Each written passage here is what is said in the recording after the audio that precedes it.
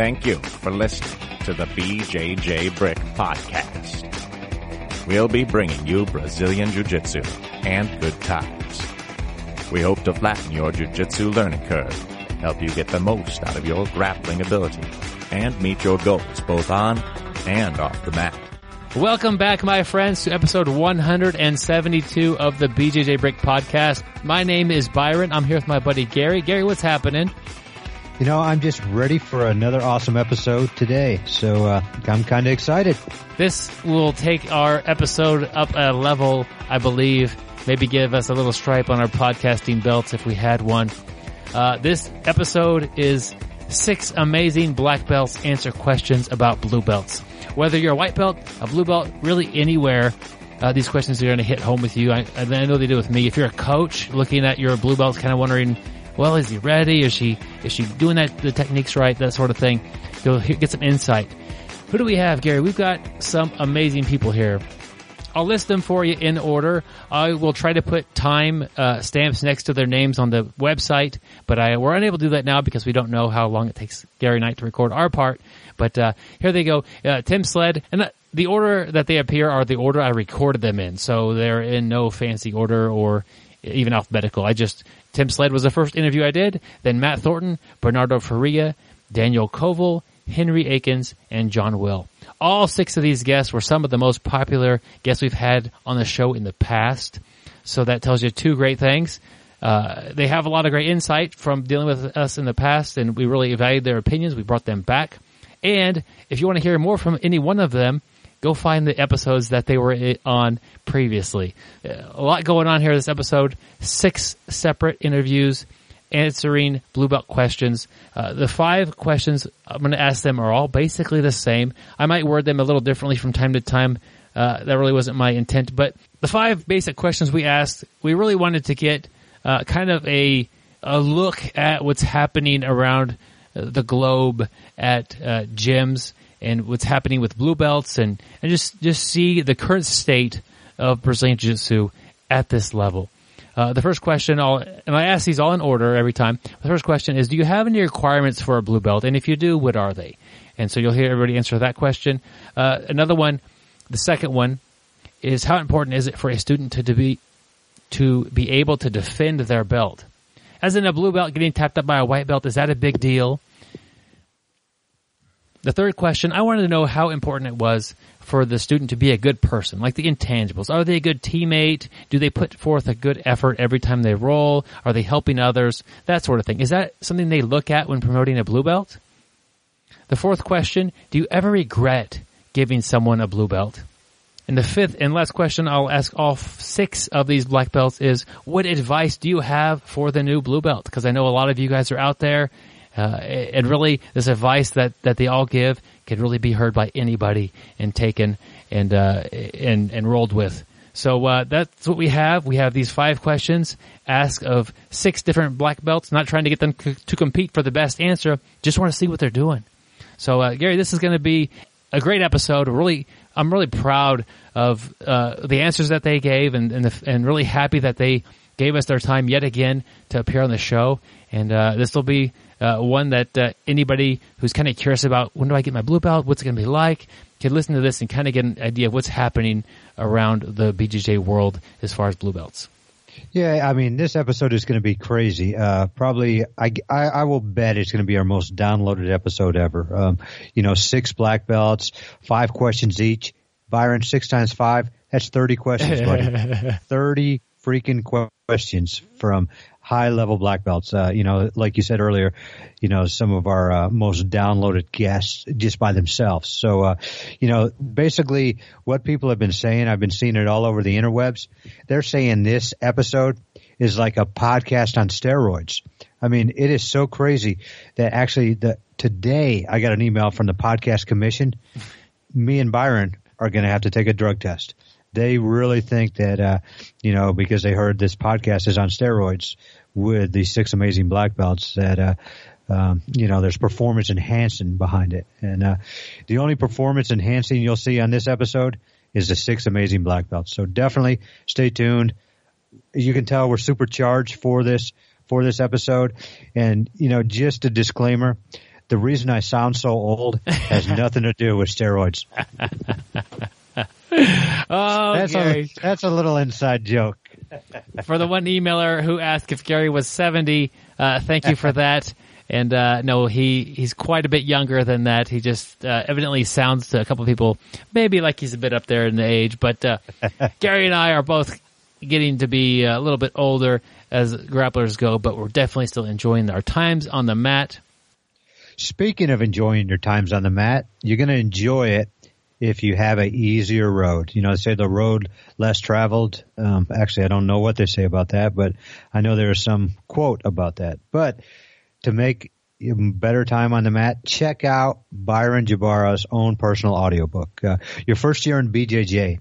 2.5 hours of content. Byron walking you through everything you're going to encounter in your first year of jiu-jitsu, which, as we all know, is the toughest year. Only $11.99. Like I said, for 2.5 hours of content, it's going to tell you how to pick your gym. You don't just go to the first one and just say, hey, here's my money, unless you only have one gym around. But definitely check out different gyms. It's going to give you the benefits of jiu-jitsu. I mean, how many people have have lost weight, lowered blood pressure, went off pills just from training jiu-jitsu? So definitely check it out. We have a link to it on the show notes. Your First Year in BJJ, it is called. Yep. You can find it in the show notes. The goal of the book is to get grapplers through that very difficult year. Not just get them through it beat up and worn out, but get them through it with a smile on their face and enjoying the martial art and really incorporate it into their life and doing it for the many, many years down the road. That first year is tough, Gary. The key is what you said, the smile on your face. You want to have fun while you're training. If you do, you're definitely going to stick with it much longer. Another thing that could put a smile on your face was if you are on our email list.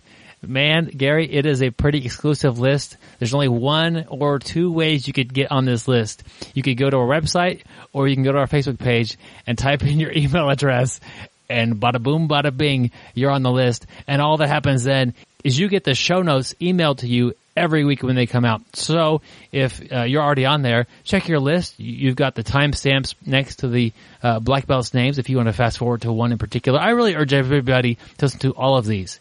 There's a lot of insight. Obviously, you might have a favorite person or two on here. Listen to that. But everybody that we have on here is a top-notch guest on the podcast. And I really urge everyone, if you've come this far to listen to one or two people talking today about these blue belt questions, listen to all of them. But the show notes will be in your email inbox with the title BJJ Brick Podcast. So check it out, please. Yep, like Byron was talking about. Don't just listen to one of the black belts. Check all 6 of them out. You think about ice cream. Everybody loves Neapolitan ice cream. That's 3 different flavors.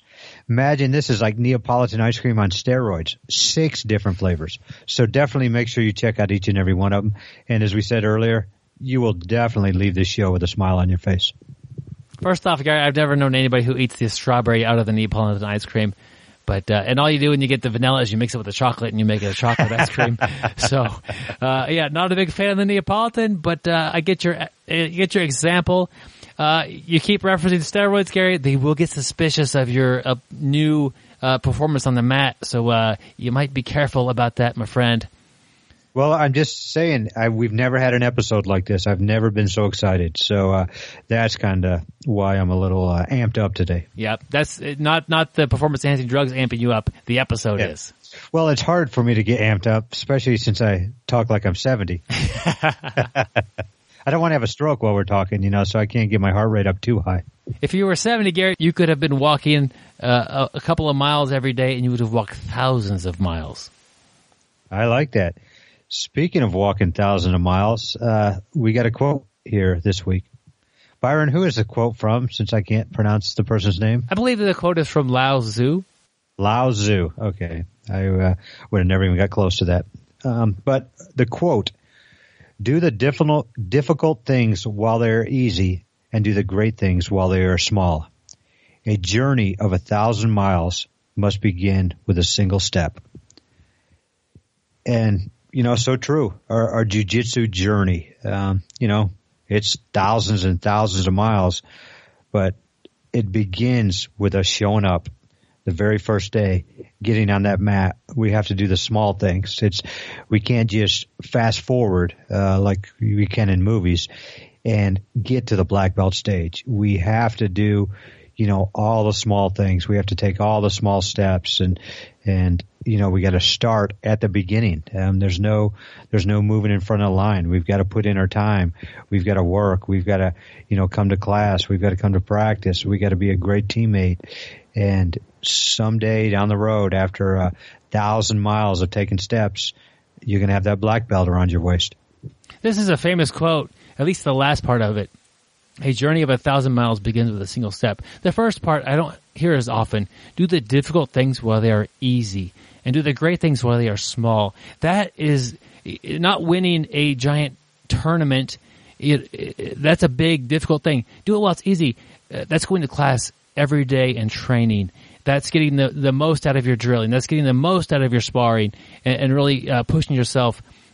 Those aren't nearly as difficult as winning the biggest tournament of your life, but they are things you could accomplish today. If you just got your blue belt or you're getting super close to that, is the next journey of your step that stripe or actually that blue belt? No, the next journey of your step is to go to class today and to train hard. And it doesn't matter if you get your blue belt, you expect it next week on the weekend, or you don't have a clue when you'll get it, or you expect it next week and you don't get it for another year. All of those are okay. Just keep going. Keep taking that journey of 1,000 miles. That's really what jiu-jitsu is. It's a long journey. Don't worry so much about the little things. I think one little risk we run in this episode is making a big deal out of being a blue belt. It's just a belt. It's just a belt, Gary. I know you feel the same way about that. It doesn't really matter. You're just training. You're getting better than you were the day before. It shows a mark of your accomplishment. It shows your dedication to your craft and your hard work that you've put into it. But in reality, it's just a color of material that goes around your waist.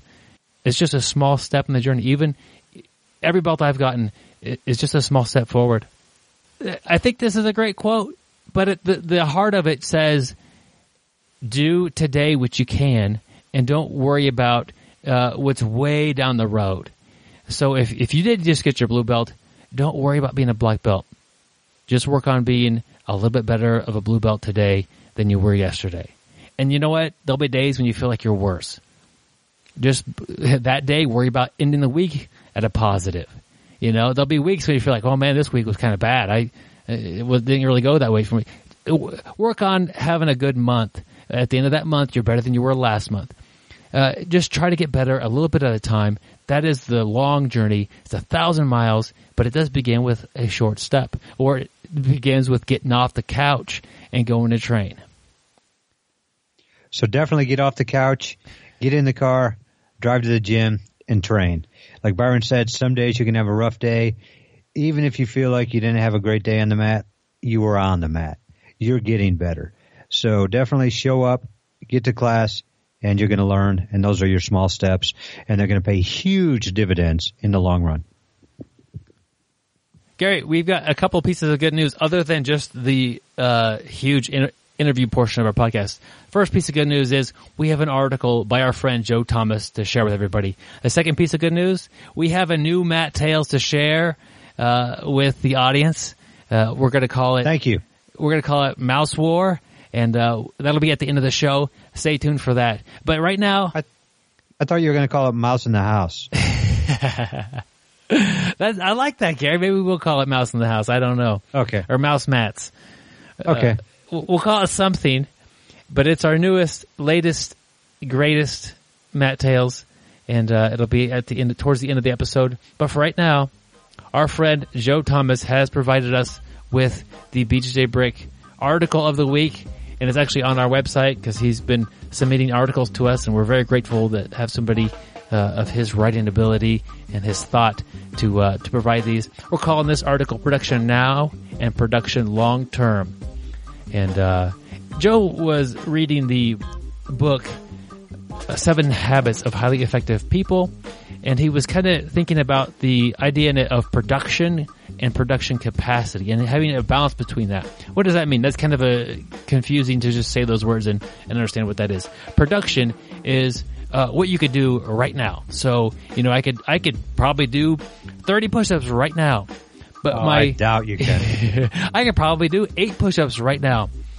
That's more like it. My production capacity is how many I'll be able to do in the long term. Can I it would be smart for me to do 9 and injure myself and not be able to do another push-up for a whole month, or to be smart for me to do a little varied training, some stretching, and invest time in myself, not just to do the maximum amount all the time. And he gets into he does a really good job, way better than my poor example of this production capacity and just production. And you've got to make it to where your capacity for learning jiu-jitsu is high. You can't just focus all the time on learning today, maxing out every day at the expense of tomorrow's learning. And that I think that is very important. I see that happen a lot of times when somebody first starts. They're trying to learn so much. They're training, twice a day, 5 days a week, and it seems like it really helps in the short term. But in the long term, I do see a lot of people that train a lot get burnt out. They start getting injuries, and especially for an older grappler like myself, the injuries really start popping up the more I train. I do need to invest in my body, kind of like make sure my body heals, make sure I don't necessarily know if I believe in overtraining. Everybody's got different opinions on that, but I do notice if I train a lot without resting, or what my rest is working out or doing some sort of cardio or playing basketball on the side. It still keeps my heart rate up. It still burns calories. It still keeps me active, but I'm not taking the beating. I'm not getting my arms twisted. I'm not getting my neck twisted. So I still I stay healthy, which allows me to keep the time on the mat. But that is one thing I do see a lot. I just see, seems like a lot of burnout, people not thinking about the long term, just realizing what's coming in the short term. Yeah. And, I can think of yourself, Byron, and myself. We've both been training, 14 years. And I know for myself, I have never really taken a time off more than a week. And if I've taken a week, it was just to help my body. Just, I was kind of beat up or something. But even when I say I took a week, I've probably taken 4 weeks in 14 years. And one time I was off the mat for about 30 days with a rib injury. But I can think of you too. I can't really think of seeing you off the mat for a long time. And even when I do have small injuries, I find a way to train around it. There's numerous times I've hurt my hamstring. It's hard to play the top position and push, but most of the time I can work the bottom game, use my good leg as a hook and play half guard on that side. And so I just think that I'm going to have better gains making sure that I do have time on the mat. That I'm there, that I'm healthy, and that I show up. If you were training 7 days a week, you're going to be at risk for the overuse injuries, the fatigue, the burnout, not letting your body heal. And younger grapplers might be able to pull off 7 times a week. They might be able to pull off 2 a day a couple of times and do more than 7 a week. I don't know what people are capable of.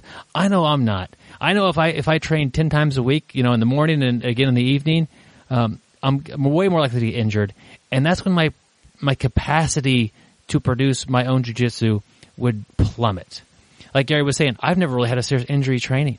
14 years is what Gary said. I think that's right. That's a long time. No serious injury, no surgery required on this guy. Yeah, I've taken some weeks off to heal from being banged up, but that's about it. So I think we've both been pretty fortunate and cautious at times with keeping our capacity to continue training as a priority.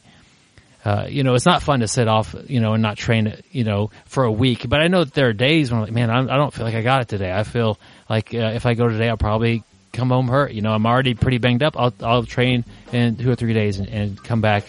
And that's me protecting my ability to produce my own jiu-jitsu in the long term. Because a serious injury could be a game changer.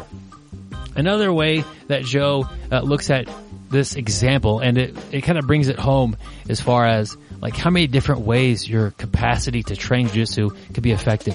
If Joe trained all the time, 5-6 days a week, he's got a lovely wife at the house, and she's going to be like, Joe, you're putting jiu-jitsu ahead of me. And then he's going to have to say, sorry, honey, it's nice knowing you. Or, just kidding.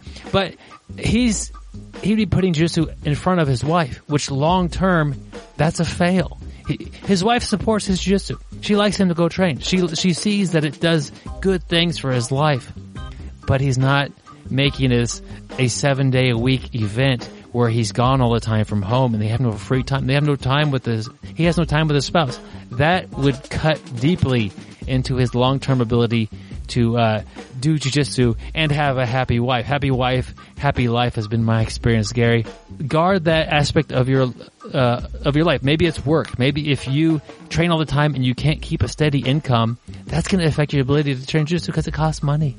There are a lot of side things like this that you have to look at off the mat and protect yourself and your ability to train long term. And the one with his wife was a great example. Employment is another thing. Education. If you're going to school right now and let's say you're in college and your parents are helping you out and you're failing but you're doing great on the mats, they're probably not going to like to support you as you fail through college. You need to back off jiu-jitsu a tiny bit. You're primarily a student right now. It keeps that going. It's not always, now is not always the best time to dedicate yourself 100%. It might be for you. Somebody right now, maybe if you go all in, I don't know. But you need to take that smart evaluation of the situation you're in. If you are failing in college, but your jiu-jitsu is doing great, definitely check gym classes in college and see if they have a intro to BJJ. If they do, take that class. It'll definitely help your grade point average. That's just my tip. If they don't, sign up and teach it. Yeah, start your own class. And that way maybe you'll get your college paid for too. But hey, I love the way Joe sums it up, the very last paragraph. Each person's jiu-jitsu is a different journey. The off the mat investments that you need to make may be completely different than Joe's, but the fact remains you will need to invest in production capacity if you want to continue to see production or process. So definitely invest in the capacity and you will have progress. So take care of yourself, take care of your mind, take care of your education, take care of your job, take care of your wife, and you will see that progress. Yeah, you've got to take care of the things off the mat to keep your mat life happy. So, a lot going on there. Thank you, Joe, for that. And he tells me he's working on another article, and I'm excited to see what he has in the works. I can honestly probably say this is my favorite article we've done. It kind of hit me, I guess, too, while I was reading it. Kind of the same approach that I have. So I really like this article. Yep, we did not read the article to everybody just now, so go ahead and check it out and read it for yourself and see if we did it justice, which we probably did not. But well, we don't do much justice. We do our faces justice while we talk on the podcast, and you can't see us.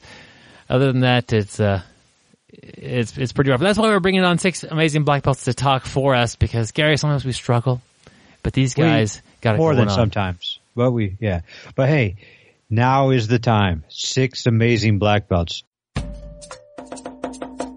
He is the most interesting grappler in the world. He is so good at getting hooks in that he won the 2012 Bassmaster Classic without using a rod or a reel. He washes his belt, yet somehow it retains all the knowledge he has gained. He attended a woman's-only seminar, and his only disguise was his charm. It took 2 hours for someone to notice his beard. I don't always listen to podcasts, but when I do, I prefer the BJJ Brick podcast.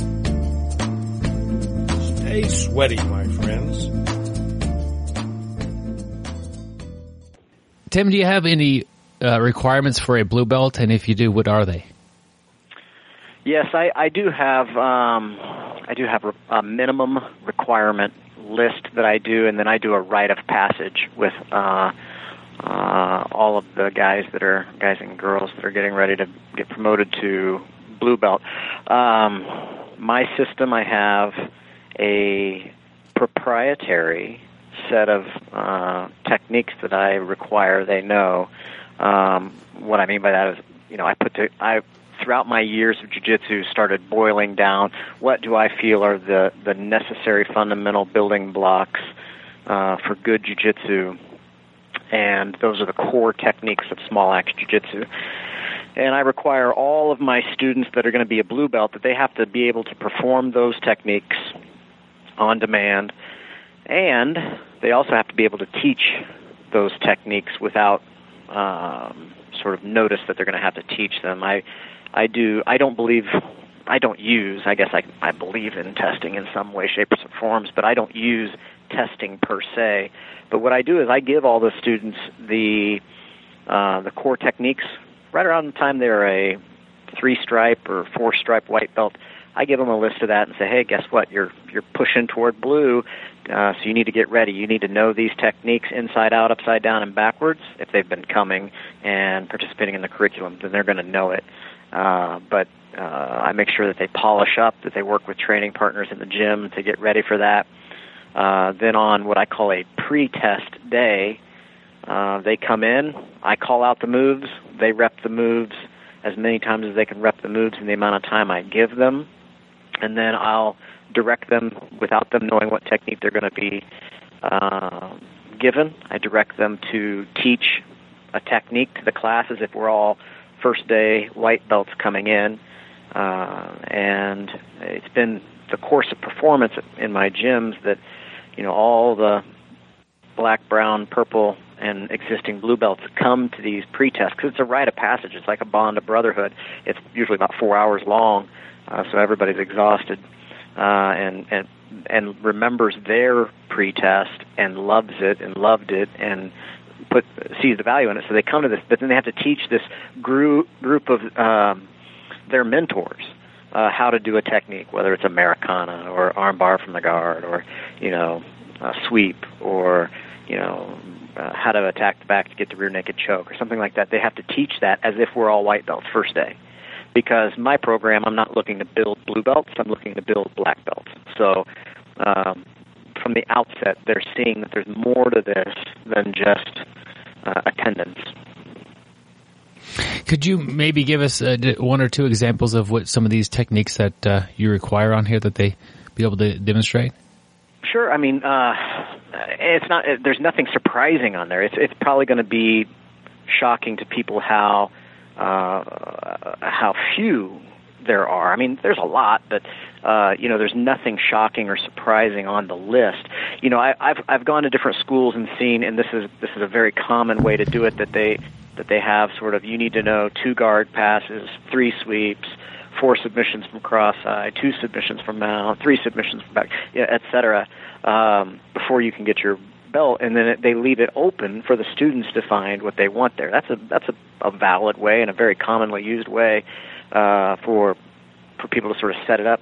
Mine's different. I have a specific bent toward the fundamental techniques that you're going to use from white through black belt, and so for example, they definitely need to know every position and how to use good posture in that position, how to hold that position well. So I talk a lot about that in my classes, so they are familiar with, hand placement, grip placement, pressure placement, all of these different components, posture breaking if you're on the bottom. And so they've got to know that and have to be able to explain that. But then as far as like the techniques are concerned, it wouldn't surprise you that, I expect them to know how to do an armbar from the mount, an Americana from the mount, cross collar choke from the mount, from close guard. And this is not exhaustive. I'm just giving you examples. They would need to know, palm up, cross collar choke from guard, a palm up, palm down, collar choke from a guard, kimura, armbar from the guard, sweeps, some very basic sweeps from the guard. But I'm not looking for them just to know them. I'm looking for them to have a pretty refined level of knowledge of them and ability to perform them. So yeah, I don't have like, my blue belt requirements would not have very many half guard sweeps. In fact, I don't even think there's a half guard sweep in my blue belt minimum requirement. They're more than welcome to know far beyond the minimal requirement, and they would know a lot more. But for the test or for the pre-test, it's gonna be the building blocks, basically what you would expect to know if you took a fundamental jiu-jitsu class for 18 months. Tim, how important is it for a student to be able to defend their belt? And looking a little deeper into that, is it a legitimate promotion if you're promoting a purple belt who still occasionally gets tapped by blue belts? Defending one's belt, it kind of depends on the student. If you've got a student who their point of jiu-jitsu is to be a competitor, then how they perform against other members at their rank or above their rank seems to matter. That's why there are many different fruits in the basket, and we need to compare apples with apples and oranges with oranges. If you go to some of the top competitor academy gyms where the competition room is breeding champions and people are going there for the purpose of becoming a champion, you can probably expect that their belts are going to be tougher than the belts at sort of a hobby gym, or even maybe a gym that's just has a different. The students have a different emphasis. They have families. They have kids. They're not. Their goal in life is not to be a world champion on the highest level with the highest organization. So if your student is in your gym and they express to you, "Sir, I want to be a champion," then you do a disservice to them even if they have the technique, even if they have the time and grade, even if they have sort of the knowledge base, they're not performing against, they're not able to survive against roles against their peers or people that are a little bit underneath them. So I think it does matter to be able to defend your belt if defending your belt is what you have to do. But I don't think it's a necessary requirement to be able to survive every role with the next belt down. So if you're a white belt, you need to be beating all the white belts before you get to a blue belt, or to get a purple belt, you need to be beating all the whites and the blue belts to get your purple belt. I don't think that that's necessary, and I think that would be a daunting critique on the martial art, given that we aren't really. If you're training jiu-jitsu for self-defense, then you're not training jiu-jitsu to fight jiu-jitsu fighters. You're training jiu-jitsu to fight thugs or people, bullies, or whatever you're training to fight them for. If you're training jiu-jitsu for sport, but you're not going to be a competitor, you're just trying to get good at a sport, then you're not training to you're just training to be the best you can be, and so your belt is your belt. And age and time and responsibilities in life, all of those can be factors that weigh into it. And to say, if you get beat by 1, 2, or 3 people who are a belt lower than you, so you can't get promoted to that belt, you could lock somebody into a belt for life because of their maybe their responsibilities, their jobs, their family, or whatever, and then that discourages them and doesn't help them promote the art, even though they may be quality instructors or quality people or great leaders or motivators or something like that. So I think it kind of depends upon the student. Now, I do think as you go up the ranks, there's going to be a point where you should not be getting caught in silly things or common things from certain grades lower than you. Now, does that mean you're not ever going to get caught? No. I think if you're training your training partners correctly, and if you're playing the boundaries of your abilities, you should be getting caught sometimes. Even as a first-degree black belt, if I'm training with a blue belt and I'm actually training to try to get better, I can't just play my A game on a blue belt because I'm not going to really get that much better. I know their timing. I know what they're thinking. I know what I'm going to be able to do. But I may need to go deep within a mistake. I may need to let my arm be a long way from my body and explore how to get out of that. And if I'm late, I'm going to get beat. And does that mean I need to take a stripe off my black belt or move myself down to brown belt or move myself to purple? No, I mean, it's all part of jiu-jitsu. But it would be odd for me to be a first-degree black belt and, having 18 plus years of jiu-jitsu and having somebody come in and being healthy, that also being there, and then have somebody who's done jiu-jitsu for 2 years just annihilate me or beat me repeatedly with a basic technique that I should know the defenses to. So there's a lot of factors that go into whether and how a person should be able to defend your belt. Blue belt is the toughest belt for jiu-jitsu people because by the time you're a blue belt, you've done jiu-jitsu long enough that probably your peer group outside of jiu-jitsu knows that you train jiu-jitsu. You're starting to have confidence with your jiu-jitsu, and you're most likely to be tested by people who want to feel your jiu-jitsu but don't want to come to class and do it. So your family reunions, you're going to end up wrestling with your jerky cousin who wants to see how tough you are. I use this saying a lot at my classes and seminars. I say, I doubt anybody in this room is ever going to need jiu-jitsu for self-defense. I mean, most of you are not going to get in a fight. And most likely, if you do get in a situation where you're going to need to do jiu-jitsu, it's going to be at a family reunion because you're going to be tested. But because we're martial artists, by a certain point, jiu-jitsu so well that you're going to look at a potential altercation and say it's not worth it. I don't want to hurt this guy that bad. That's funny, the family reunion self-defense situation. It's I speak from experience. We'll leave that one alone for now. Maybe talk about that one in the future. Tim, how many intangibles come into play when you're thinking about promoting someone to blue belt? Something like, are they a good teammate? Are they putting up a good effort? How is their attitude? Are they helping others? How do these come into play when promoting someone to blue? For me, I can only speak for me. There's a lot to that. There's a lot to the intangibles. I've been fortunate. Whenever I've run a gym, I've either had another full-time job that pays the bills, or my gym was so successful that I didn't feel any sort of pressure to promote somebody to keep them as a student. So, other people I know, other instructors I know, other gym owners I know, sometimes struggle with that. They're afraid of losing students if they don't do promotions on a regular basis or something. But I've never had that pressure because I've always been able to support myself independent of promoting people.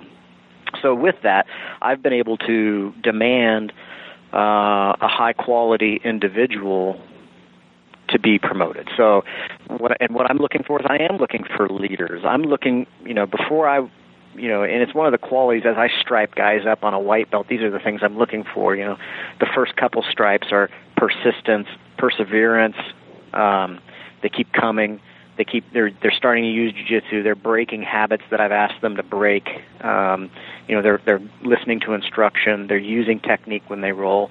A two-stripe white belt in my system still going to be getting beat up, still going to be getting thrown around, still going to be getting, the raw end of the deal or being the nail more than the hammer, but they're progressing. And then the second or the third and the fourth stripe, the second set of stripes that go on the white belt are about how is this person engaging their training partners? How are they adopting technique? What is their weapon selection? How is their weapon selection looking? How hungry are they? Are they really catching the jiu-jitsu bug, or are they using jiu-jitsu as fitness? And so I'm watching as a person comes up in my system. I'm watching them for those qualities, and by the time I'm telling them that they're ready for the pre-test for jiu-jitsu, there's probably been a new student walk in, and I've observed this person help them without me coaxing or cajoling or coordinating it on. They've done it on their own. So I am looking for leaders. I am looking for people that when they go someplace and say, hey, I got my blue belt from Tim Sled, that I would like for the common thought to be, oh, this guy's going to have a really good idea of how these moves work. He's going to be a good person. She's going to be able to execute these techniques well. she's going to be trustworthy. He's going to be able to. He's just going to be a genuine good person. And to date, I've never promoted anybody to blue that wasn't that. And it's the same sort of thing. As my hope is that everybody I promote to blue stays in the game forever.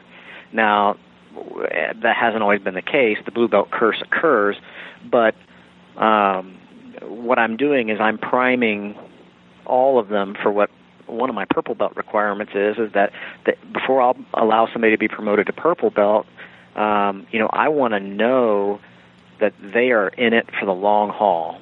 And to date, I believe my purple belt percentage is 100% are still training. They're either black belts, brown belts, or purple belts still. And, I know they're in it for the long haul. They've caught the bug. They are invested in their progress to black belt and beyond. And so blue belt, I'm still priming them for that. I'm trying to educate them that that jiu-jitsu isn't about blue belt, that I'm not building blue belts, I'm building black belts, and it's just one of the graduations. Tim, as a bit of a follow-up to this one, all the people that you're promoting to blue belts seem to be good, well-rounded people off and on the mat. So if somebody is coming to class, they're more there for themselves, they don't really socialize, they don't really, they come in, they train jiu-jitsu, and they don't go any extra. Would it take them a little bit longer to be getting that blue belt, or are you just kind of weeding out the ones that are actually having negative traits? No, it would take them longer, and it would probably take me doing some coaching with them on why it's taking them longer. I tell all the students that come in, I tell them that, look, jiu-jitsu is a long, tough haul where your ego is going to be smashed, rebuilt, smashed again, rebuilt, and you're going to find, despite it being an individual martial art, an individual sport, so to speak, you're going to find that the strength is in numbers. And so when somebody comes in, honestly, I don't care if they can kill every purple belt in the room. If they're not if they're not showing good behavior, following the rules, taking care of their teammates, just if there's something about it, if they're out doing stuff they shouldn't be doing outside of the gym, and I find out about it, usually that means they get kicked off the team. But maybe it's something that's not so bad, but it's still kind of shady.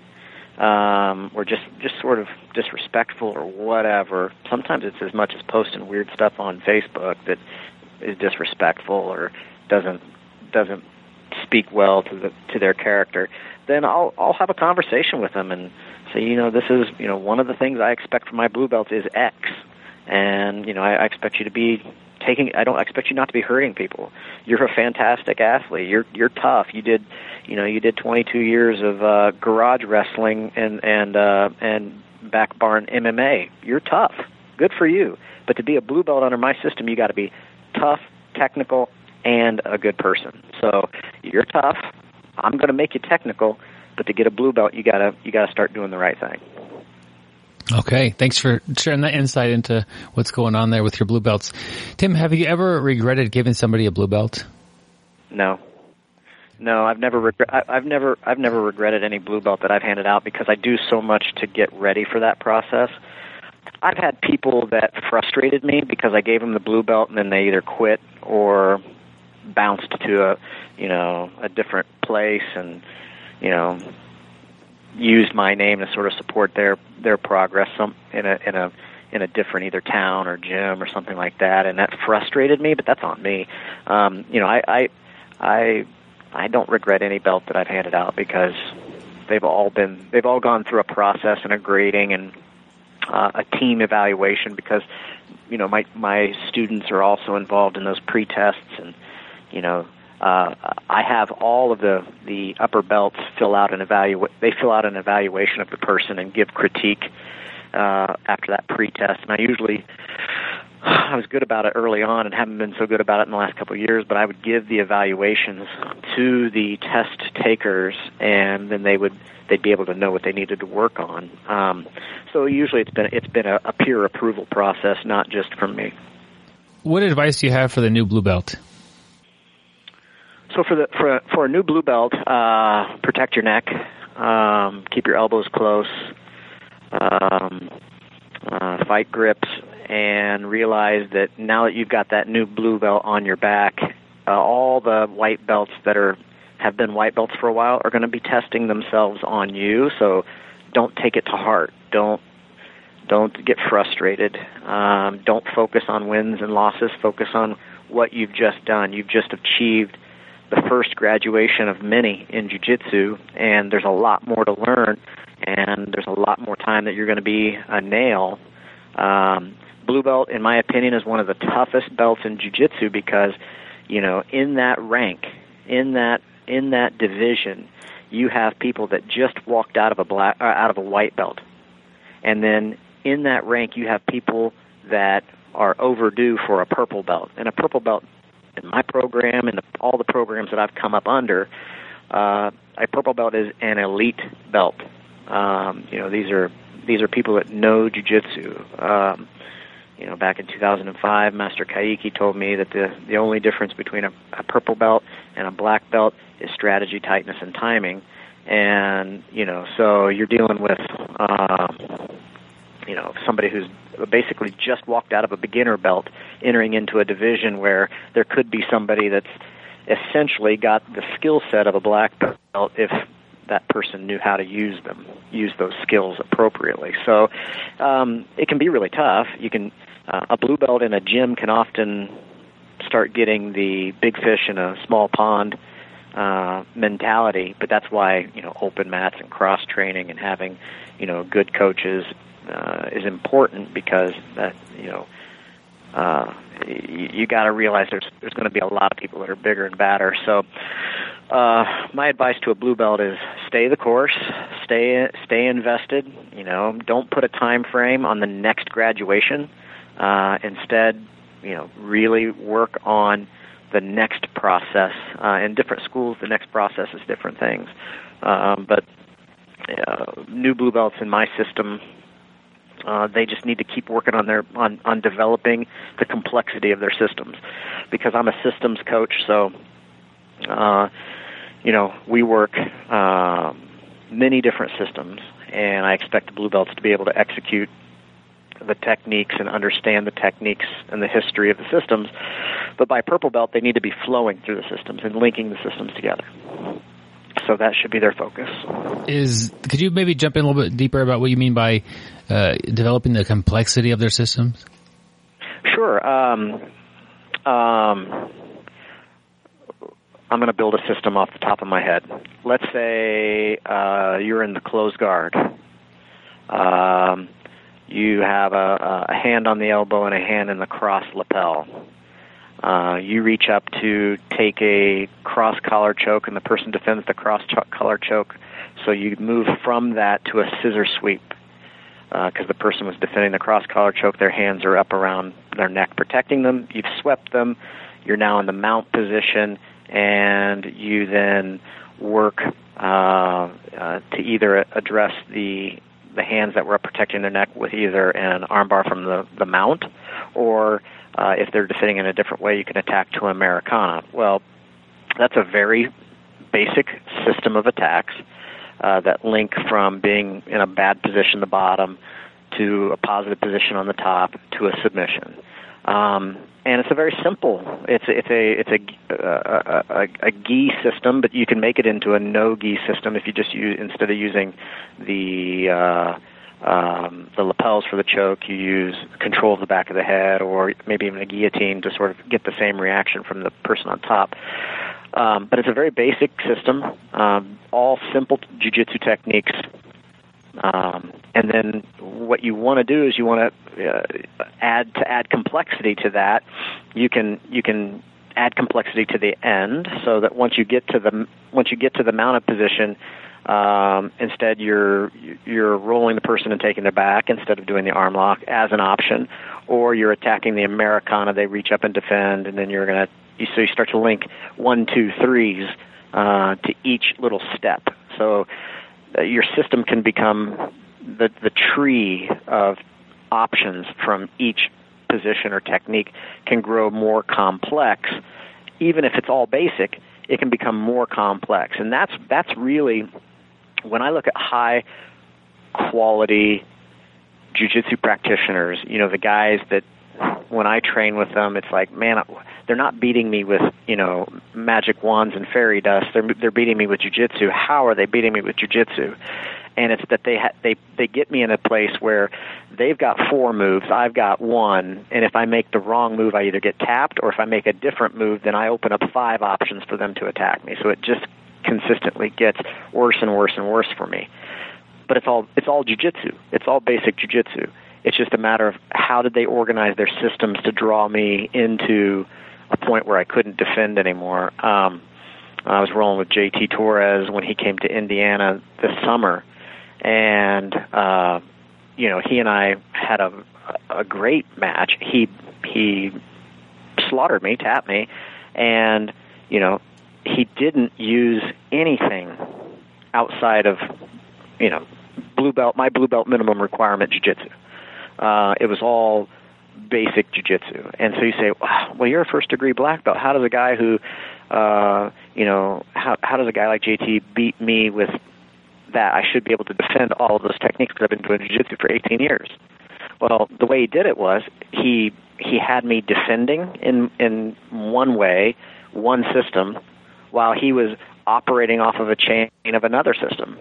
And I couldn't keep up. He got ahead, and you know, and so I had to submit. And that's what we're doing in jiu-jitsu. Is you should always be honing your technique, but also honing it within the sort of organized patterns or which is what I call organized patterns or systems that make them function at a high degree of success.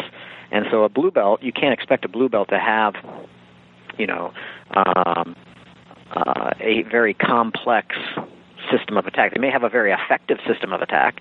You know, they may be doing knee slice pass from an open guard into 100 kilos into Ezekiel choke. You know, 1, 2, 3. I mean, and I know some great big blue belts that will knee slice pass, hug the head, hug the arm, and then stuff a sleeve and then stuff their hand under your chin and choke you with an Ezekiel. You know, that's highly effective, very, very effective technique and system, but it's not very complex.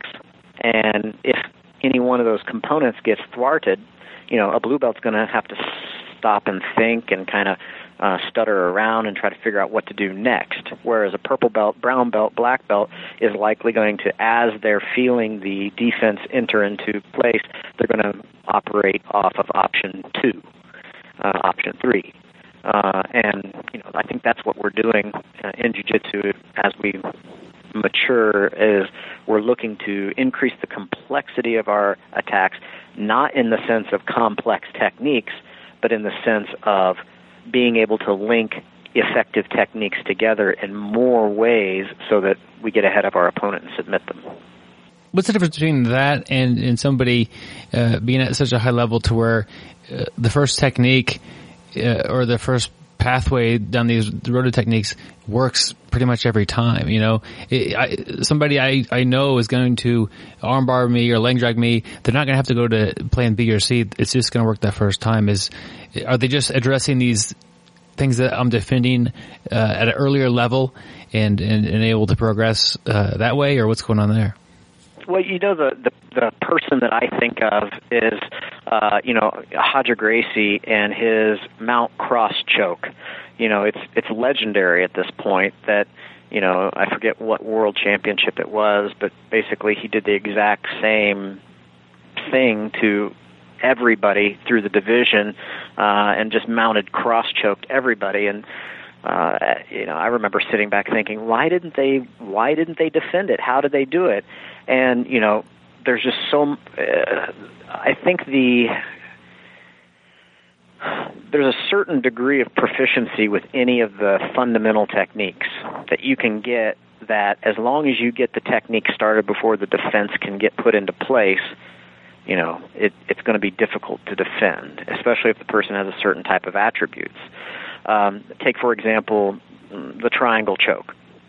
The triangle choke is a very, very simple choke to defend if you can get even a small amount of defense started early in the process. And by defense, I mean posturing.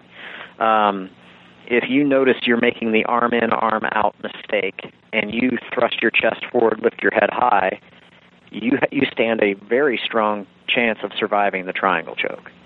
But if somebody's really savvy at delivering the triangle, they've got such a control on your head and shoulder that by the time you realize you've made the arm in, arm out mistake, your head is plastered to their belly, and they're crossing their legs with ease around your neck and arm so that you're hung up. And the ability to get that proficient at that technique and to also understand how to make the entry such that the amount of defense that can occur is minimized, that takes a lot of practice and repetition. And Ryan Hall, who is somebody who I admire greatly in the jiu-jitsu world, and I've been a fan of his since he was Dr. Ryangle, triangling everybody in tournaments all over the country.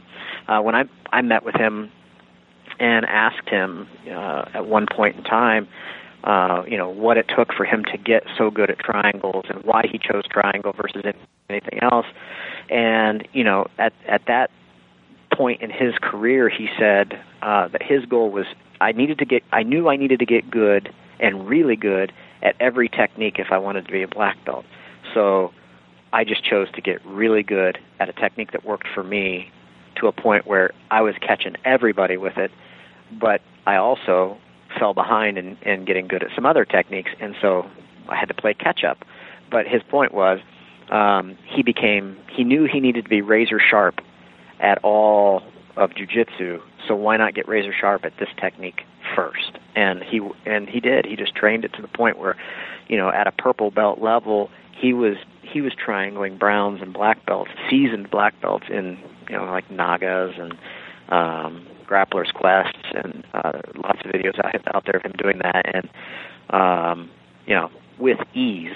And it was just because he knew the entries. He had drilled the entries to the point where he was entering into it before you even knew you needed to defend it. And that is a technique that if you don't get your defense started early, you're going to suffer. If you get the defense started early, get your chest forward, head up, and so they can't cross their legs in a figure four, you're going to survive. But if you start in a triangle, you start defending a triangle where you've made the arm in, arm out mistake, the person has the legs figure forward, and maybe they have their hands on the back of your head and they're pulling down, and now you have to start to defend, it's very difficult to defend.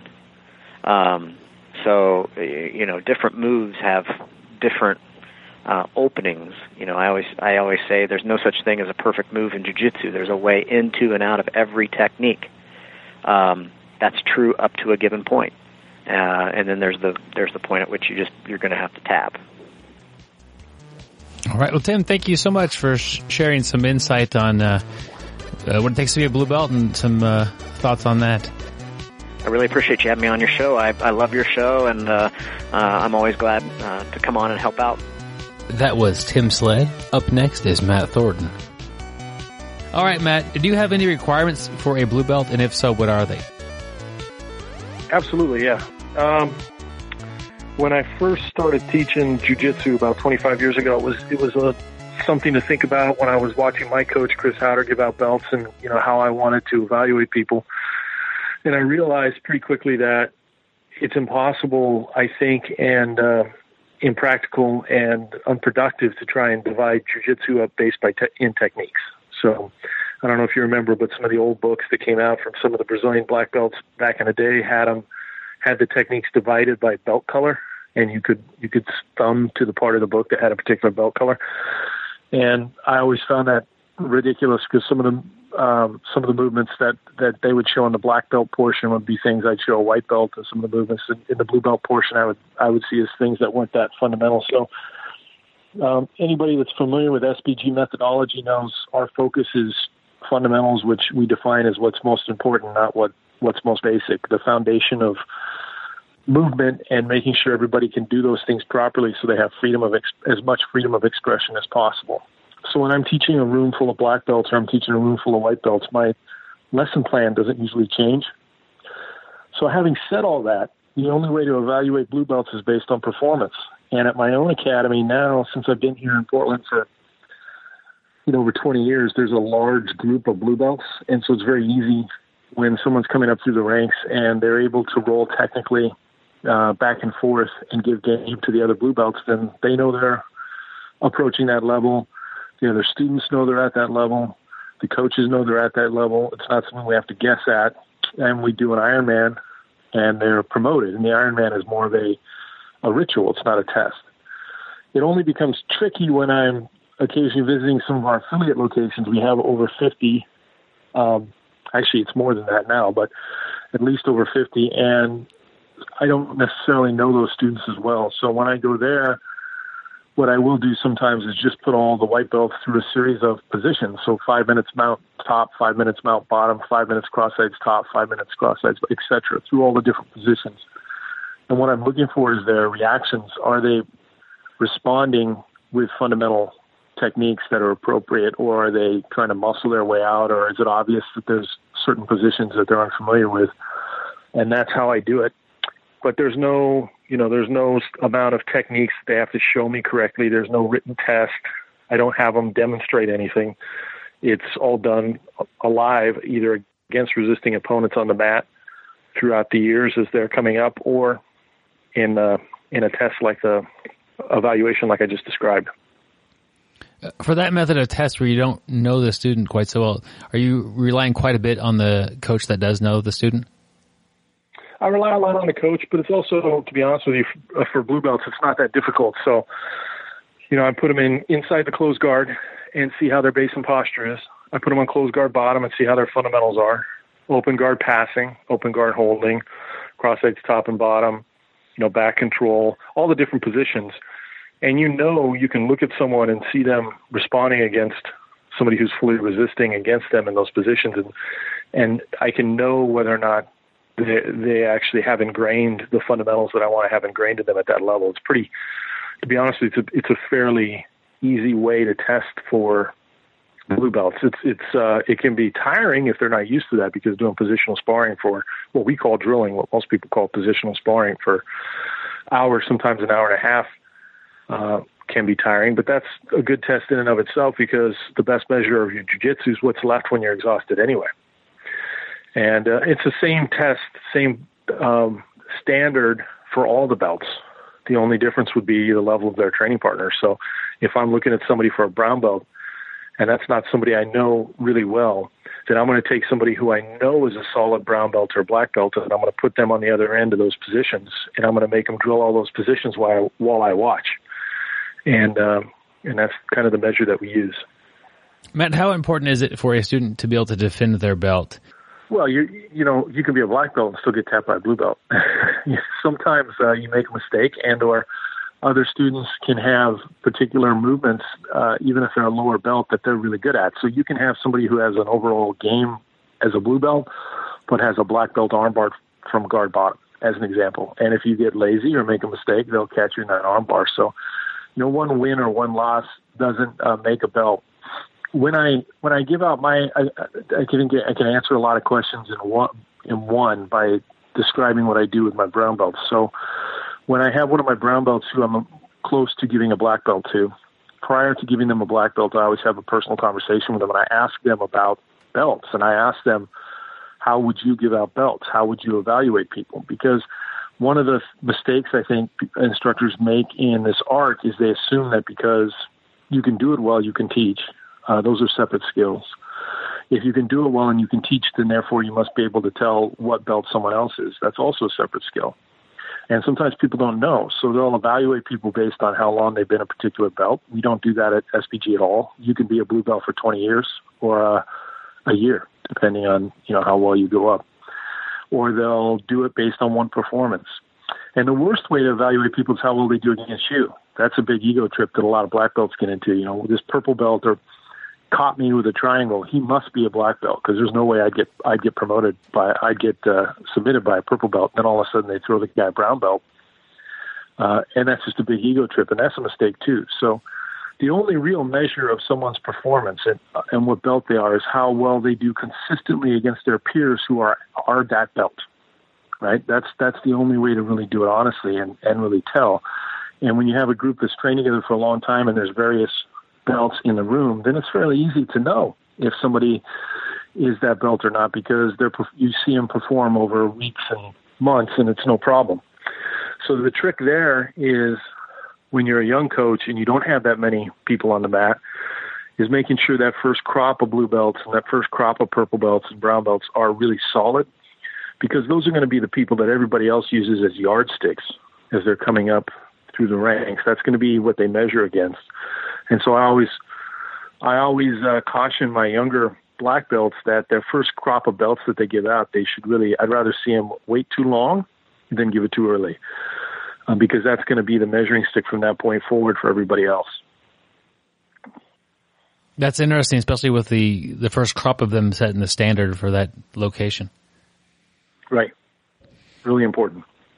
Matt, do you factor in intangibles like is the person a good teammate, or do they have a positive attitude? Do they help others in the gym when making a decision to give somebody a blue belt? Well, if they don't have a positive attitude, they're not helping other people in the gym, we usually get rid of them anyway.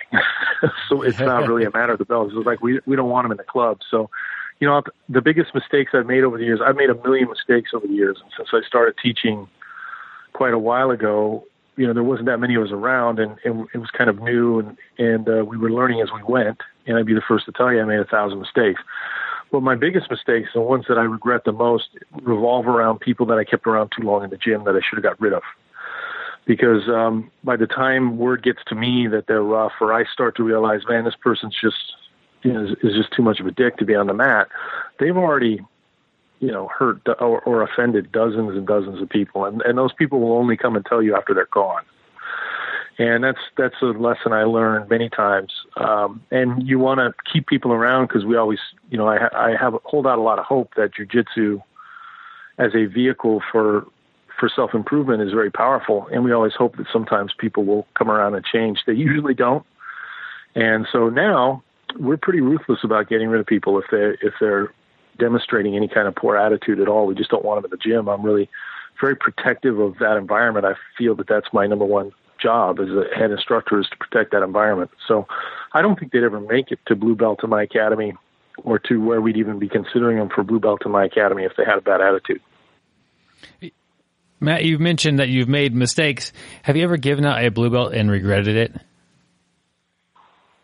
No, I only can think of one belt I've ever given out that I regret, and even then it didn't really matter that much, because it's something that they grew into, and it was one of my very early higher belts that I just caved to a little bit of pressure based on my relationship with that person. But that's the only time. Every time after that, every single belt I've given out, I think I have 15 about black belts.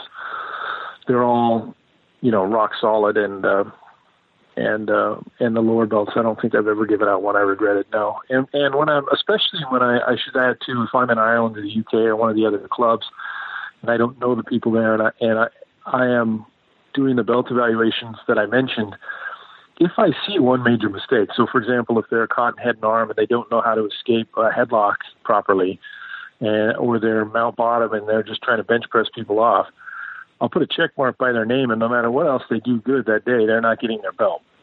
So I'm pretty ruthless about handing out belts. If someone gets a blue belt from me, no matter where I am in the world, they can rest assured that they should be able to go to any tournament and defend that belt in their age group and appropriate weight category, because it's a responsibility I do take pretty seriously. Do you think with your system of evaluating belts, it's harder? Does it focus more on defense in what they're doing, because they're sparring with their peers that are closely matched? It's oftentimes hard to show your offensive tools to somebody who's a similar skill with you. Yeah, no, it's not. I wouldn't necessarily. That's a good point. I wouldn't necessarily categorize them though as as defense as opposed to offense as I would positional as opposed to a submission. So what I'm really looking for is their mastery and control over positions, and that includes escaping positions, and that includes holding positions. And for us at the Academy, like I said, everything in SBG is about fundamentals. And as you know, the core of fundamentals in Brazilian Jiu-Jitsu rests on the premise of position before submission. And the thing that I've always found the least important and the least interesting about Jiu-Jitsu is submissions. So our focus is always on positions, and I've always found the best Jiu-Jitsu to be what most schools think of as white belt Jiu-Jitsu. When we're talking about technical stand-ups and upas from mount and the appropriate way to apply weight when you're cross-side stop. I was just watching a video the other day of Hiran training some police officers that one of our other black belts posted, and you can see him tapping those guys out with just cross-side pressure from top. That's white belt Jiu-Jitsu. That's nothing fancy. But to me, that's the most important part of the art. So when I'm looking at people, I'm not evaluating how good they can submit somebody, how fast they can submit somebody. I'm looking at how well they can control positions, including their ability to defend them and escape them and hold them, because that's going to be the foundation that allows them to grow a solid game as they move up through the ranks. Do you have any advice for the new blue belt? You know, I get asked that. That's probably my number one question I get asked when I do my seminars every year, and I appreciate that. But people are always interested. You know, what do I need to do? Or, as it's usually phrased, what's the best advice for white belts to get to blue belt? My answer is usually the same. It depends, obviously, on who I'm talking to. But the most often given answer is relax. That was the advice that was given to me when I first saw Brazilian Jiu-Jitsu and took my first lesson, however many decades ago that was, with Fabio Santos. He told me that. Hickson told me that. Chris Howder told me that over and over again. The years, he trained me through all my belts, and that's what I tell the students. The sooner they relax physically, then the quicker they're able to feel that connection to their opponent, as Hickson would say, and the better their technical jiu-jitsu will become. And I always try and remind the students when I'm doing the belt evaluations, I'm not there as a strength and conditioning coach. I'm not interested in how much they can bench or how powerful their squat is. I'm looking at their technical jiu-jitsu. So they could be very strong and, capable at the blue belt level of, ripping somebody's head off or arms off their body. But if I see them responding in a way that's technically poor, I'm going to fail them whether they win that match or not.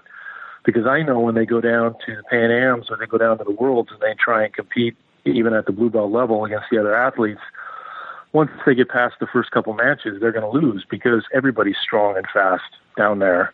You have to be strong and fast and have the appropriate technique. So my advice to the students is always relax, followed closely by don't worry about what belt you are. Chris used to have the old school rule was if you asked how close you are to the next belt, you automatically had to wait another year. I don't do that, but I do remind them that, eventually they're all going to be black belts as long as they don't quit. And then you'll never get another belt, so don't worry about it. And then the last piece I would say to them, which is the technical piece, is I think it's really important, I always have, since I've taught, to begin right away with open guard and to focus heavily on open guard, especially through white and blue belt, because there is so much hip movement involved in being able to play open guard. And hip movement is the number one skill, as we all know, in jiu-jitsu. So if they focus too much on closed guard at the early belts, then sometimes they lack that hip movement and they're scared. You'll see them in the tournament. They'll be scared to open up their legs and go for anything. And so strategically, for a lot of my students, I prefer they focus more on offensive closed guard later in the game, purple belt and beyond. It doesn't mean we don't work it. It just means that I try and get them to open up their guard as quick as possible and to attack as much as possible. And that helps to get all that fluid hip movement and timing with the opponent, which is so important. And you want as many hours of that as possible. So you might as well start day one white belt. As a blue belt, is there a certain guard that you recommend that they open guard that they start working with, or just kind of try them all? We don't get too defined that way usually. So they're going to be exposed to different guards. The coach might be teaching a De La Riva guard or a spider guard and the different fundamentals of the grips and where you put your feet. But the way we teach open guard at SBG is more conceptual. So we'll talk about always having 3 points of contact, 2 hands and 1 leg or 2 legs and 1 hand. And when you have 3 points of contact, that person's going to have a almost impossible time passing. They pass when you have 2 points of contact or less. So those points of contact change. It could be your knee, it could be your foot, it could be butterfly hook, it could be a foot on the bicep. Your hands will take grips on the collar, grips on the sleeve, grips on the ankle, grips on the neck, grabbing the wrists. So those are all fluid, and then every single person on the mat is going to have a different open guard. Even at blue belt, they're going to have a different open guard. So as much as possible, we focus on the fundamentals and we focus on conceptual foundations of the position, and we let the students pick what they want to play. And by pick, I don't mean like it's an all-you-can-eat Chinese buffet and they pick what dish they want. I mean their body picks which guards work best for them over hours on the mat. And you're going to have some blue belts that have these butterfly hooks and other blue belts that play spider guard and other blue belts that like to play, deep half or whatever it is. And that's important too, because what happens is you get a lot of diversity on that mat. And so everybody on the mat gets exposed to a lot of different games. And I always know when if I go to a school to teach a seminar that's not an SBG school, I always know that they're probably not applying the best teaching methodology when I look around the room and I see all the students playing the same kind of guard and trying to do the same kind of passes and executing the same kind of sweeps. And what that means usually is the instructor at that school teaches his game or her game. They teach it on technique by technique basis. You do X, they respond Y, you follow with Z. And it's a terrible way to teach jiu-jitsu because in a room full of 100 people, you'll be lucky if you get 2 that are even similar after 5 or 6 years. And so we try not to do that. Instead, I said, these are the important concepts behind holding any kind of open guard. These concepts transcend the types of open guard. Here's what they are. Here's some drills so you can play it and develop those skills. Now go on the mat and develop your own guard. Figure out what works for you. Wow, that's great. And I could just visualize as a room full of similar grapplers, you're not getting the same variety of experience on the mat as you would with a team that has, 100 grapplers, 100 different games, and you're going to have answers for all of them, and it helps you exactly compete with people you don't know. Exactly. Yeah, you don't want them to run into a different kind of game the first time ever when they step on the mat into a tournament. That rarely happens. I mean, it still happens, of course, but it rarely happens to our students just because there's such a wide variety of games in a typical SPG academy. All right. Well, thank you, Matt. I appreciate talking with you. Yeah, thanks, man. It's great talking to you again. I look forward to it. That was Matt Thornton. Up next is Bernardo Faria. Do you have any belt requirements for a blue belt? Man, at Alliance, Fabio Gurgel, he created a curriculum that at Alliance, not at Marcelo's, at Alliance. Okay. Marcelo's part of Alliance, but Marcelo does his own things that I'm not saying that's right or wrong. I mean, I agree with most of the things Marcelo does. I agree, and he's a great teacher and super nice guy. So, but at Alliance, Fabio has an Alliance curriculum, and Fabio does belt tests. But and then there is a huge discussion here if it's fair or not to do belt tests, this and that. I see people saying yes or no, but whatever. But what I mean is, at Fabio's schools, for one person to go to the blue belt, it requires at least one average of 120 class. So he has the control.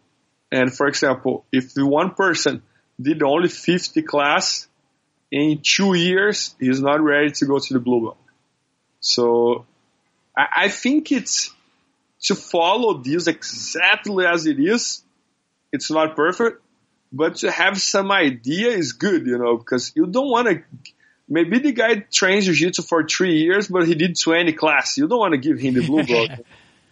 And so it's good to have some idea of and sometimes you have like a very packed school as well, and you don't have the control of exactly who is very tough and who is not very tough and this and that. And I think you cannot graduate somebody only because the guy's tough as well, or because he's not tough. Some people are not tough, they are not tough, and they will never be, it's not their style. They are very technical, but they're not tough, So I think it's good to have some idea of when you should graduate someone. For example, this guy has around like 100, 130 class or so. Oh, he has a good jiu-jitsu. He knows how to do those techniques. Yeah, he's ready to go. Maybe he's not like a super tough guy, but I mean, like, he knows jiu-jitsu, and that's what we want, We want our students knowing jiu-jitsu and doing the best they can, Doesn't matter what level they are, We just want to make sure that they know jiu-jitsu. Jiu-jitsu is being good for them. They're learning. They're happy. I think that's the goal. How important is it for students to be able to defend their belt? Yeah, I tap for blue, purple, brown, black. White, I don't think I tap. But I can tap. That can happen. Why not, But I think this mentality, like, I'm brown belt, I cannot tap for a blue belt. This is very old mentality. I think if you train really hard every day, if you one day I roll with Marcelo, I roll with Mateus, I roll with John, I roll with Munch, I roll with Marcus, man, if I go with one blue belt in the last round, I might be in the deep problem. So, I mean, like, I don't care for that, Yeah. I think that's not the thing, I mean, like, I think if you are worried too much about protecting your belt, you stop learning, because you're gonna start selecting who you're gonna roll, because I don't want to roll with that guy because maybe he's gonna tap me. That's not jiu-jitsu, You are there to learn, to have fun, and I think you are there exactly for that. You are there to learn, and you are there to have fun. You don't need to worry if you are there to beat people or being beaten. Don't worry about that. Just worry about learning, and just worry about having fun. If you're going to protect your belt or not, who cares, When it comes to promoting somebody to a blue belt, how important is it that they are like a good teammate, they try hard, they help others, those kind of things that aren't necessarily jiu-jitsu related? How important is it that they have those? Yeah, this is very cool about Marcelo's school. Marcelo is very deep on that. Marcelo, if the guy is a bad person, I think he's going to take a very long time to get his belt. Because bad person, we mean, like, it's very rare that you find someone like that, But very many times you see guys with, like, bad attitudes, this and that. Then, man, Marcelo holds that guy down, And I think that's the most fair thing, Because, man, when you give someone a higher belt, you are giving this guy power, It's a type of power, And you don't want to give your power, sorry to use this word here, guys, but to an asshole, Yeah. So Marcelo is very, very like a good guy, and he want to have everyone being like a good guy, being good examples as well, And I think that's the way as it should be, Imagine like a new students coming to your school, and then most of the students are like not nice persons, this and that, and they're all like higher belts, and it's not cool. So I think the attitude should be very important when you consider graduating someone as well. When it comes to giving a blue belt to somebody, have you ever regretted that? Have you ever regretted giving somebody a blue belt? Nah, no. We at Marcelo's there is no belt test, so we get together, like me, him, Paul, and the other instructors nowadays, and we take our decisions. Sometimes happens that all of us, we are like, I don't know what to do. Let me think. That happens, But regret, I'm not gonna say, because if you took the decision, you took the decision, And do you have any advice for a new blue belt? For a new blue belt, yeah. If I had to say something, it would be pretty much what you were saying here. Like, keep your ego low. Not only in the blue belt, on all belts, and try to learn as much as you can, having fun as much as you can, and train as much as you can. But don't worry if the white belt's gonna tap you, or I mean, like, of course you should worry about if you're learning well or not. But don't worry if the guy tapped you or not, because this is gonna stop your learning process. Wow, that's great advice, and it's something that. I remember as a blue belt, I was worried about, getting caught in a tight triangle by a white belt or something. Oh, I gotta not tap to this. But really, I should be focused on learning And if maybe some guard pass is ending up to where I get triangled sometimes, I need to work on that and not just throw it away and not work on that. I need to work on with making myself better at jiu-jitsu, not getting avoiding getting tapped out by somebody. Oh, I mean, like, for example, I'm black belt, right? So if every day I start getting tapped 5 times per day by blue and purple, I'm gonna start getting worried. You know? Yeah. but if it started too often and by guys much lower belts than you, maybe you're doing something wrong. So I would get worried. But I would definitely not get worried if one blue belt tapped me tomorrow or today and that happens. Okay, no problem. Gonna still train if you hang in for everybody. That was Bernardo Faria. Up next is Daniel Koval. First off, Dan, do you have any requirements when giving out a blue belt? And if you do, what are they?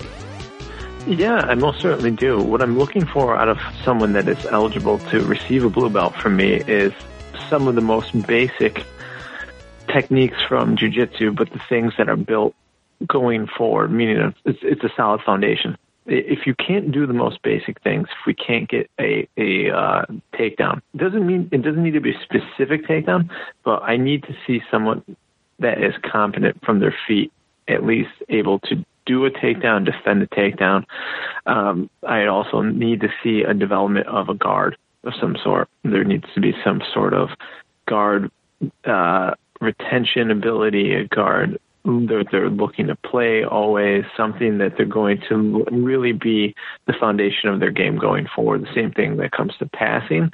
And more than anything else, when it comes to being on the mat, is I want to be able to see the person competently defending themselves when it comes to grip fighting, head positioning, what they're doing with their hips. Are they really looking to escape using a hip escape?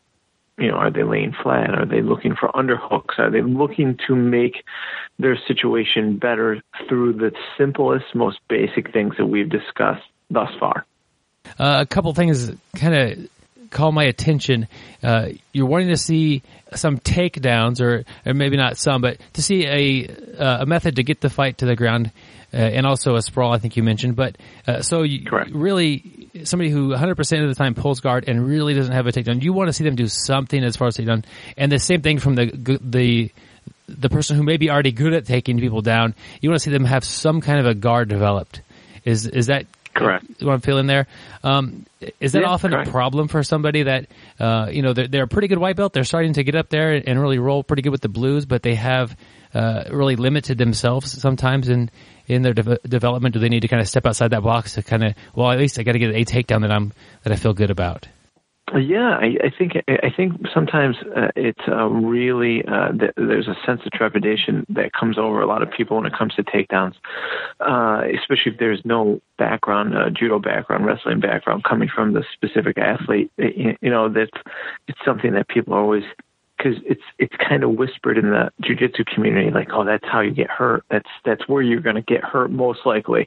That's why from the instant someone steps on the mat at any one of my programs, we start to show them and we start to develop some sort of stand-up game. We don't expect anyone to be an Olympic-level wrestler or a judo player, but we expect people to understand that every fight, tournament, self-defense situation is most likely going to start from their feet. So you have to be comfortable, if not competent, right from the beginning. We can't allow that to be a weak point. We can't allow that to be something that people shy away from. So we immediately throw people into that. So there is no like, oh, hey, I never got a chance to work on this. No, it's part of our warm-up. It's part of our curriculum. It's part of combat sports from our viewpoint.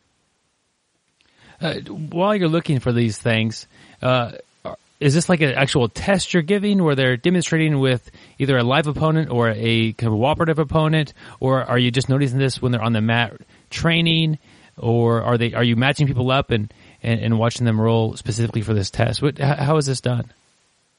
I watch the students train on a daily basis. I think a test set aside to have someone do rope memorization like a standardized test in school, I think it defeats the purpose.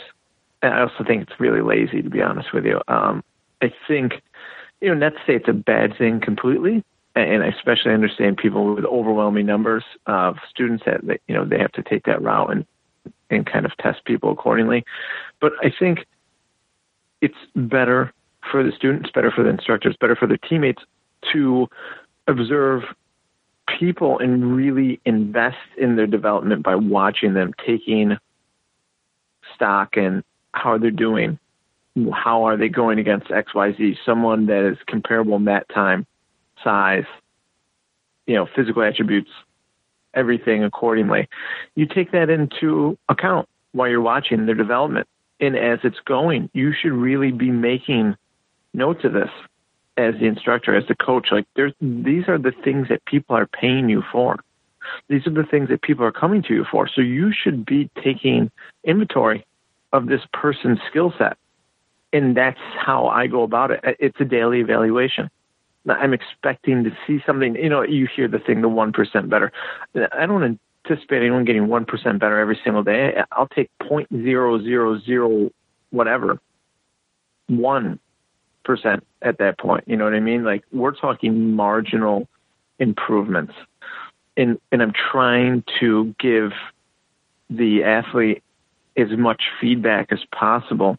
And a lot of times, especially early on, and early on I mean for the first, 4 or 5 years, a lot of it just comes down to being, mindful of your head position, grip fighting, underhooks, where your hips are in relationship to the other person's hips.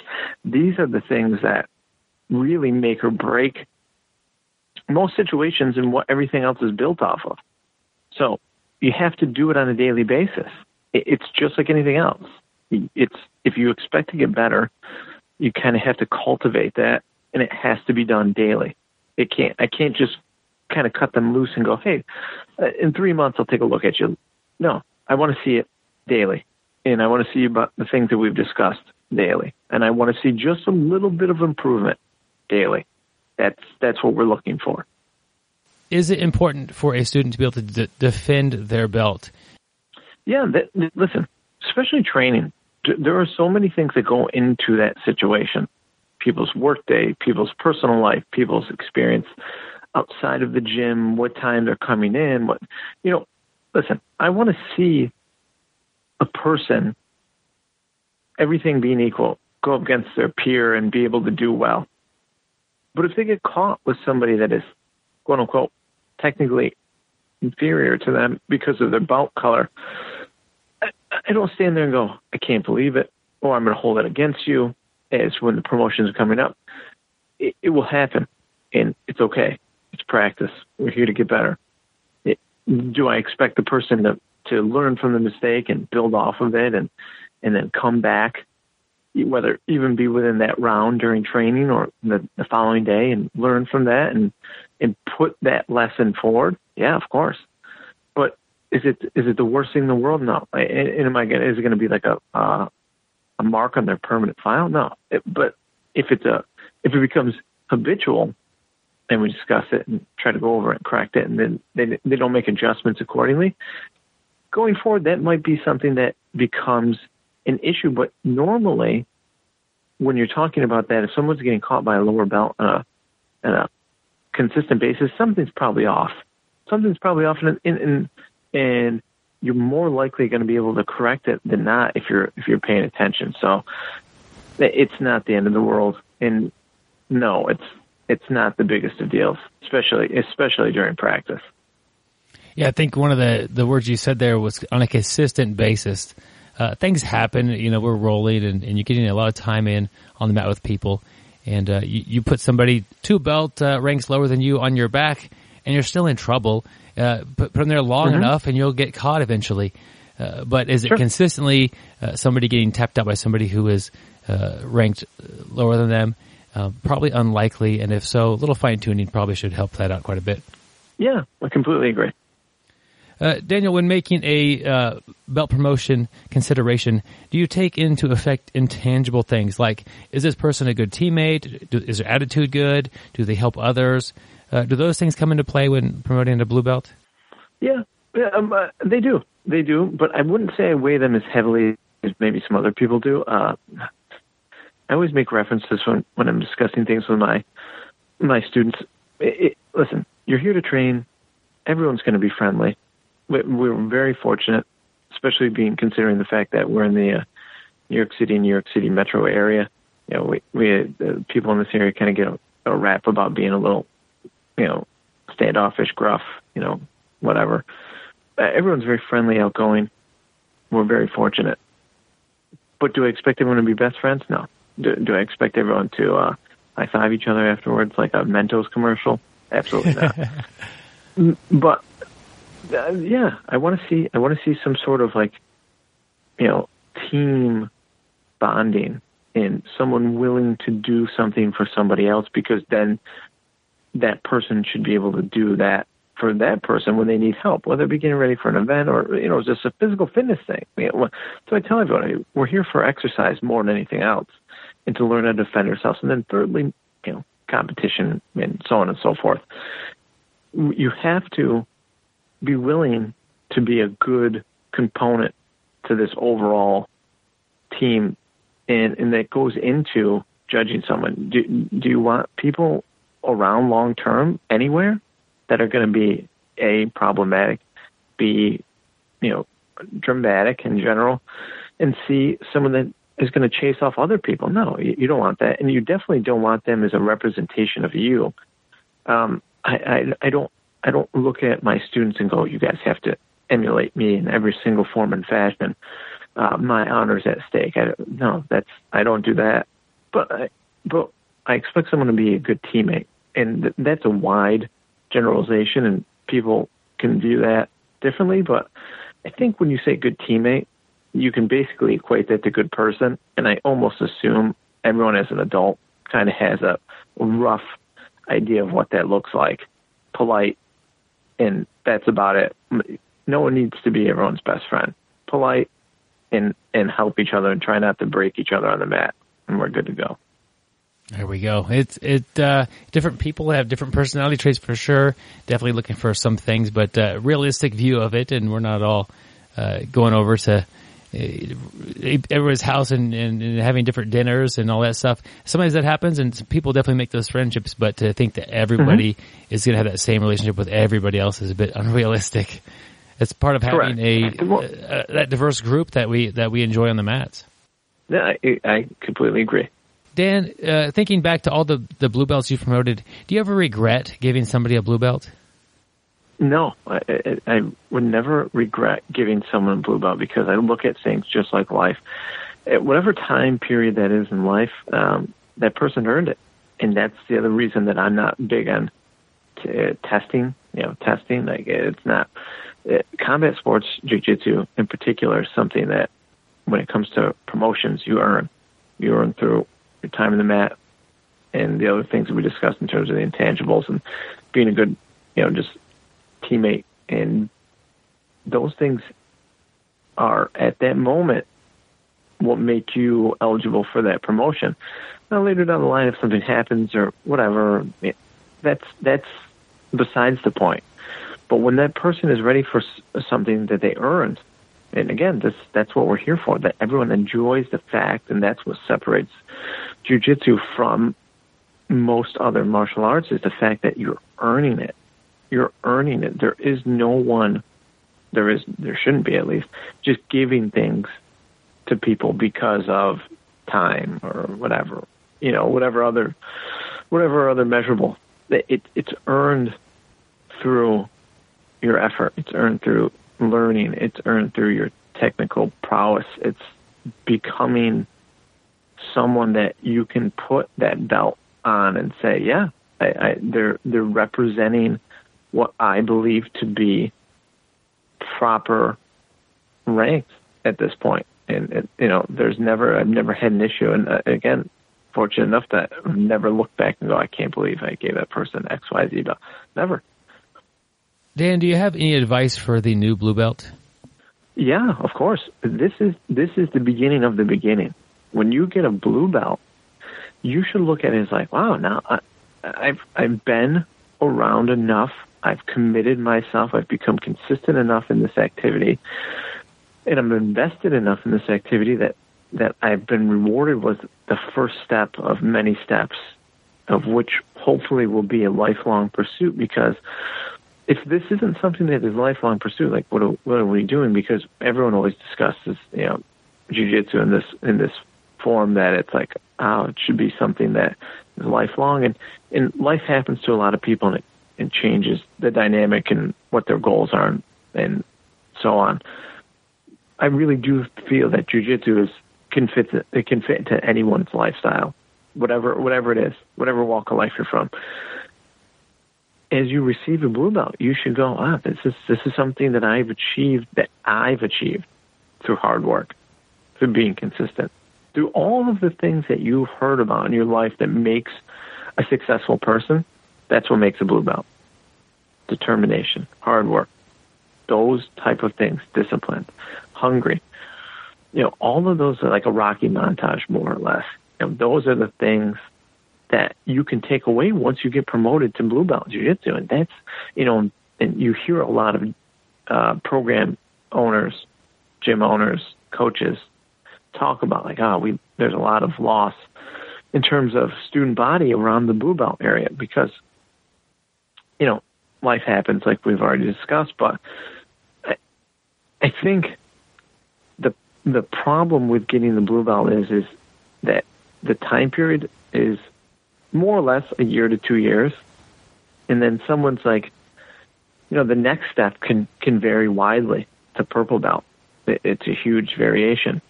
And I don't think it's the time from blue to purple that makes it such a the person was sick of waiting or whatever. I think that life just happens sometimes.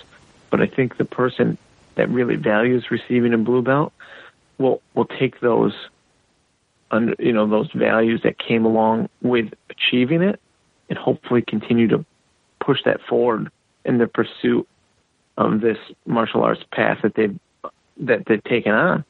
It's something committed to. Now it's intrinsic in their lifestyle. They can't live without it. Exercise, their therapy, it's their fill in the cliched blank that everyone uses when they talk about jiu-jitsu. But it's true. The jiu-jitsu fills a big void for a lot of people. And getting your blue belt should let you know that you are more than competent and you are more than capable of achieving anything you want, especially within the guidelines of the sport. But even outside that construct of just jiu-jitsu, it's like, wow, I've applied myself. And someone who, I would imagine they look up to their coach in some way, has found me in my effort good enough to promote me. And that's hopefully what they take away from it. And that's a life lesson that can be applied going forward in any direction. All right. Well, thank you very much for answering these questions. And I think they will be a lot of help for people going forward as they get their blue belts, as they get close, or as they really settle into that level that they're at. Great. It was my pleasure. That was Daniel Koval. Up next is Henry Akins. Do you have any requirements for a blue belt? And if so, what are they? So I have some very, very general requirements. And, for me, for my own personal students, some of it is based on performance and obviously knowledge. But, I feel that by the time someone gets a blue belt, they have a basic understanding, a general understanding of a few takedowns. So they're comfortable on their feet. They're comfortable being able to take the fight to the ground. And they have a basic understanding of all of the main positions in jiu-jitsu. So the mount position, they're comfortable maintaining mount. They're comfortable escaping the mount. They're comfortable maintaining cross-side. They're comfortable escaping cross-side, half guard, and the back. So that's kind of, for me, I guess the blue belt is kind of the first step, into the journey of all your other belts. And so I feel what the most important thing in getting to the blue belt is just having the basic understanding of the positions and maybe, a handful of submissions, a handful of maybe basic submissions that they can go to from each position. So it's not super specific for me. It's a little bit more generalized. But yeah, that's my kind of requirement for my students is I feel that they are good on their feet. They have a few takedowns, and that, you know, they have a basic understanding of how to maintain dominant positions and how to escape bad positions. How important is it for a student to be able to defend their belt?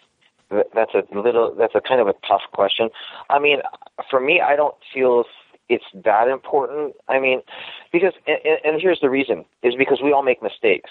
And when you're doing jiu-jitsu, you know, especially at that level, if you make a mistake, you can get caught. So I think in general, yes, a blue belt should outperform white belts, you know, but then there's several other things to take into consideration. You have, you know, if you have a 50-year-old guy, a 55-year-old guy that's, you know, a dad, he gets to train twice a week, and he's maybe a doctor or something like that, there's going to be different standards for him and different expectations for him than you have a 22-year-old kid that's an NCAA wrestling champion, you know?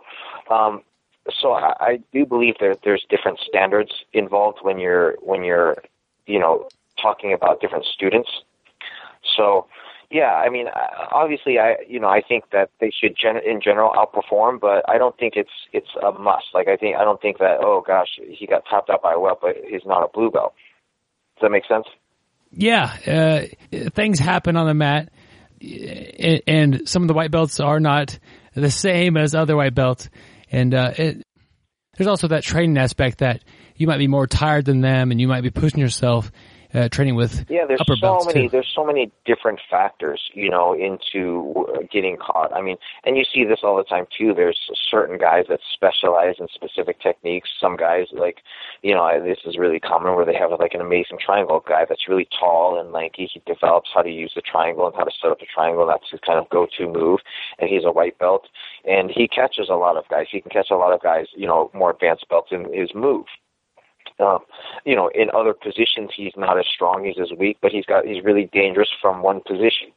So, you know, he doesn't have a well-rounded game, but that can also be a possibility. So he's a little bit better in one position. So maybe he is a blue belt in that position, but in every other position, he's a white belt.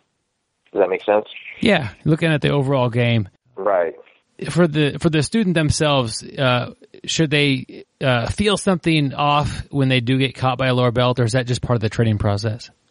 Yes, I think it's a great thing to be upset and discouraged, and because that's what really drives us to get better.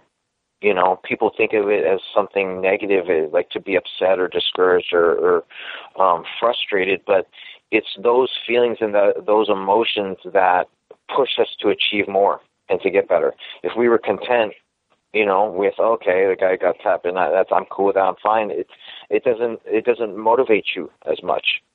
So definitely, I think those feelings and those emotions that you experience, that's what drives people to achieve more. Do you think that could possibly play in the opposite way, where if I'm a blue belt, I'm kind of tired, I know this white belt's a handful, I'll just roll with somebody else and avoid him, or should you just go ahead and grab that person and roll with him anyway? You know, I always tell my students the best time to train is when you're tired. You know, that way you're not using your physicality. So obviously, for each individual, you know, what goes through their head in that moment will be different.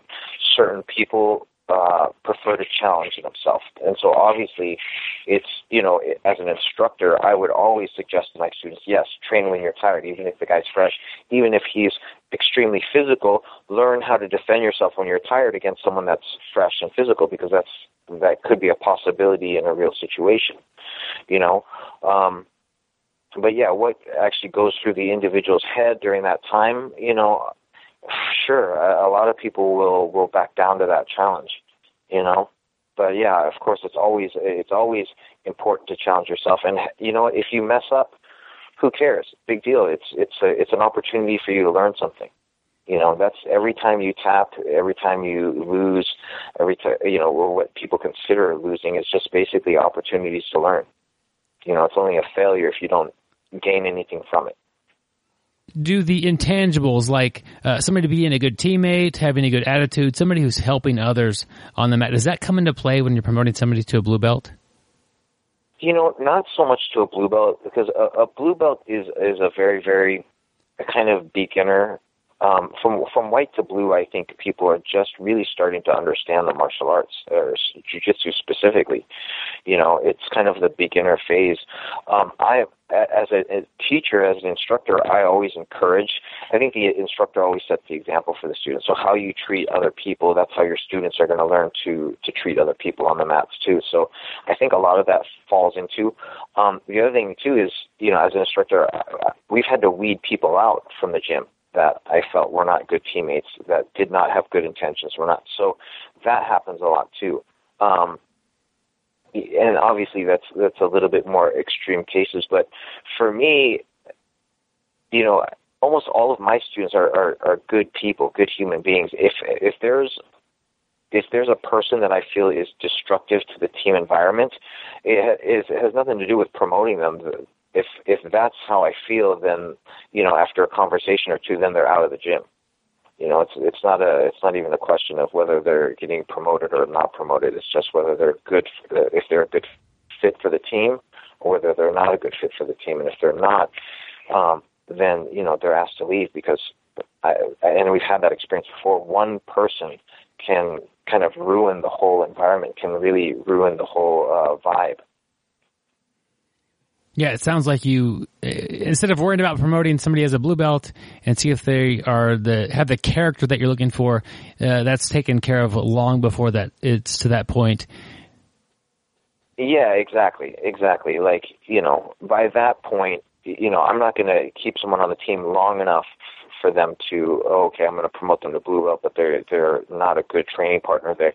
And that's the thing is, everyone there's there to learn and have fun.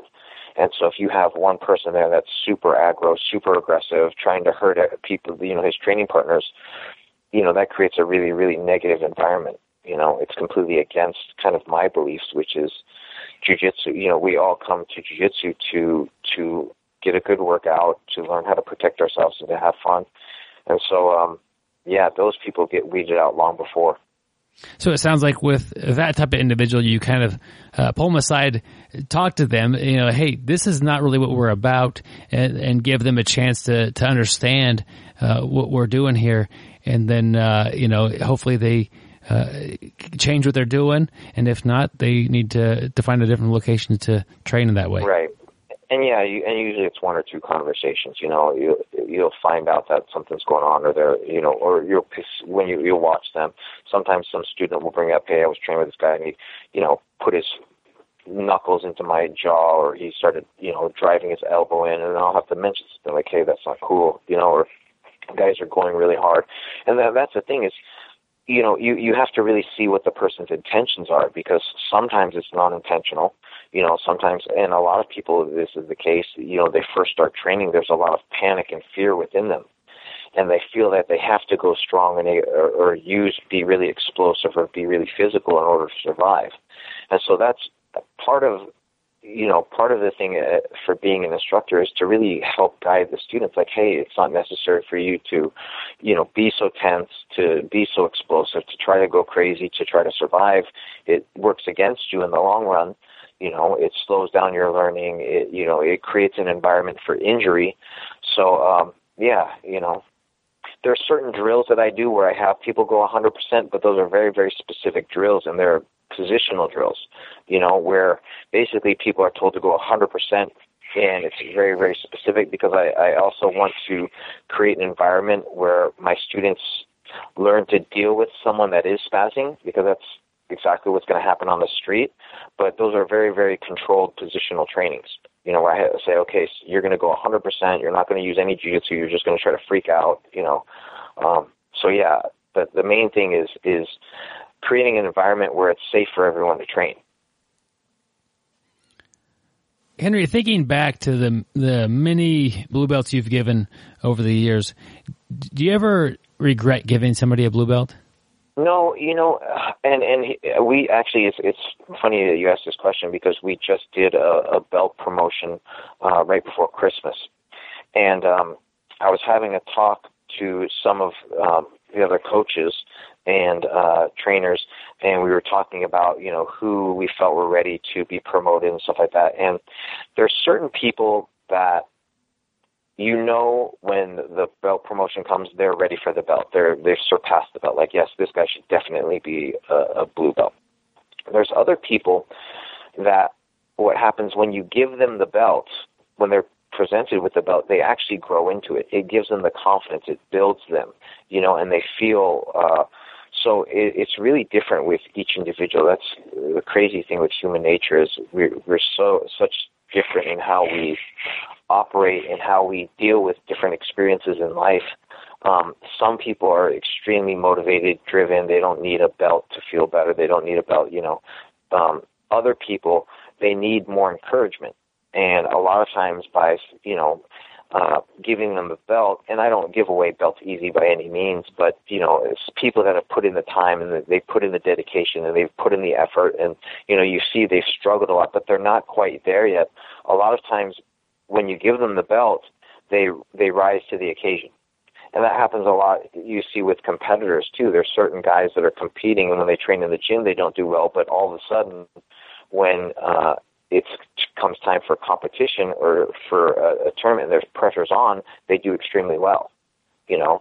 And so I think sometimes you give someone a belt and they feel like, oh, geez, okay, now I'm a blue belt. I can't let these white belts tap me out, you know, and they perform so much better. That's interesting. Thinking back in my days of a blue belt, I was always under a little bit of stress. I didn't want to disappoint my coach. And it sounds like that's really not an issue with you as far as your blue belts. You give them the blue belt and you probably have some expectations of what they're doing, but you know, they either rise up to that occasion or they're already there, but you don't look at them like, oh man, that guy, he's really letting me down. It sounds more like that you're always seem to be pretty happy with them. Yeah, for the most part. You know, I mean, you know, I don't put too much, the idea is not to put too much stress on the students or expectation, because it's a constant learning, you know. It's, I mean, in jiu-jitsu, you're constantly learning, constantly growing, constantly improving, constantly trying to get better. And, you know, as you make mistakes, which everybody does, no matter who you are, no matter how good you are, you know, hopefully you learn from it. You know, and if not, you're going to keep repeating the same mistakes until you do learn. So, yeah, I mean, for me and my particularly my students, you know, I want to push them to get better. I want to see them achieve the best that they can. You know, but I also, if they get tapped out or if they lose, you know, it's not a big deal. It's part of the learning process. Do you have any advice for the new blue belt?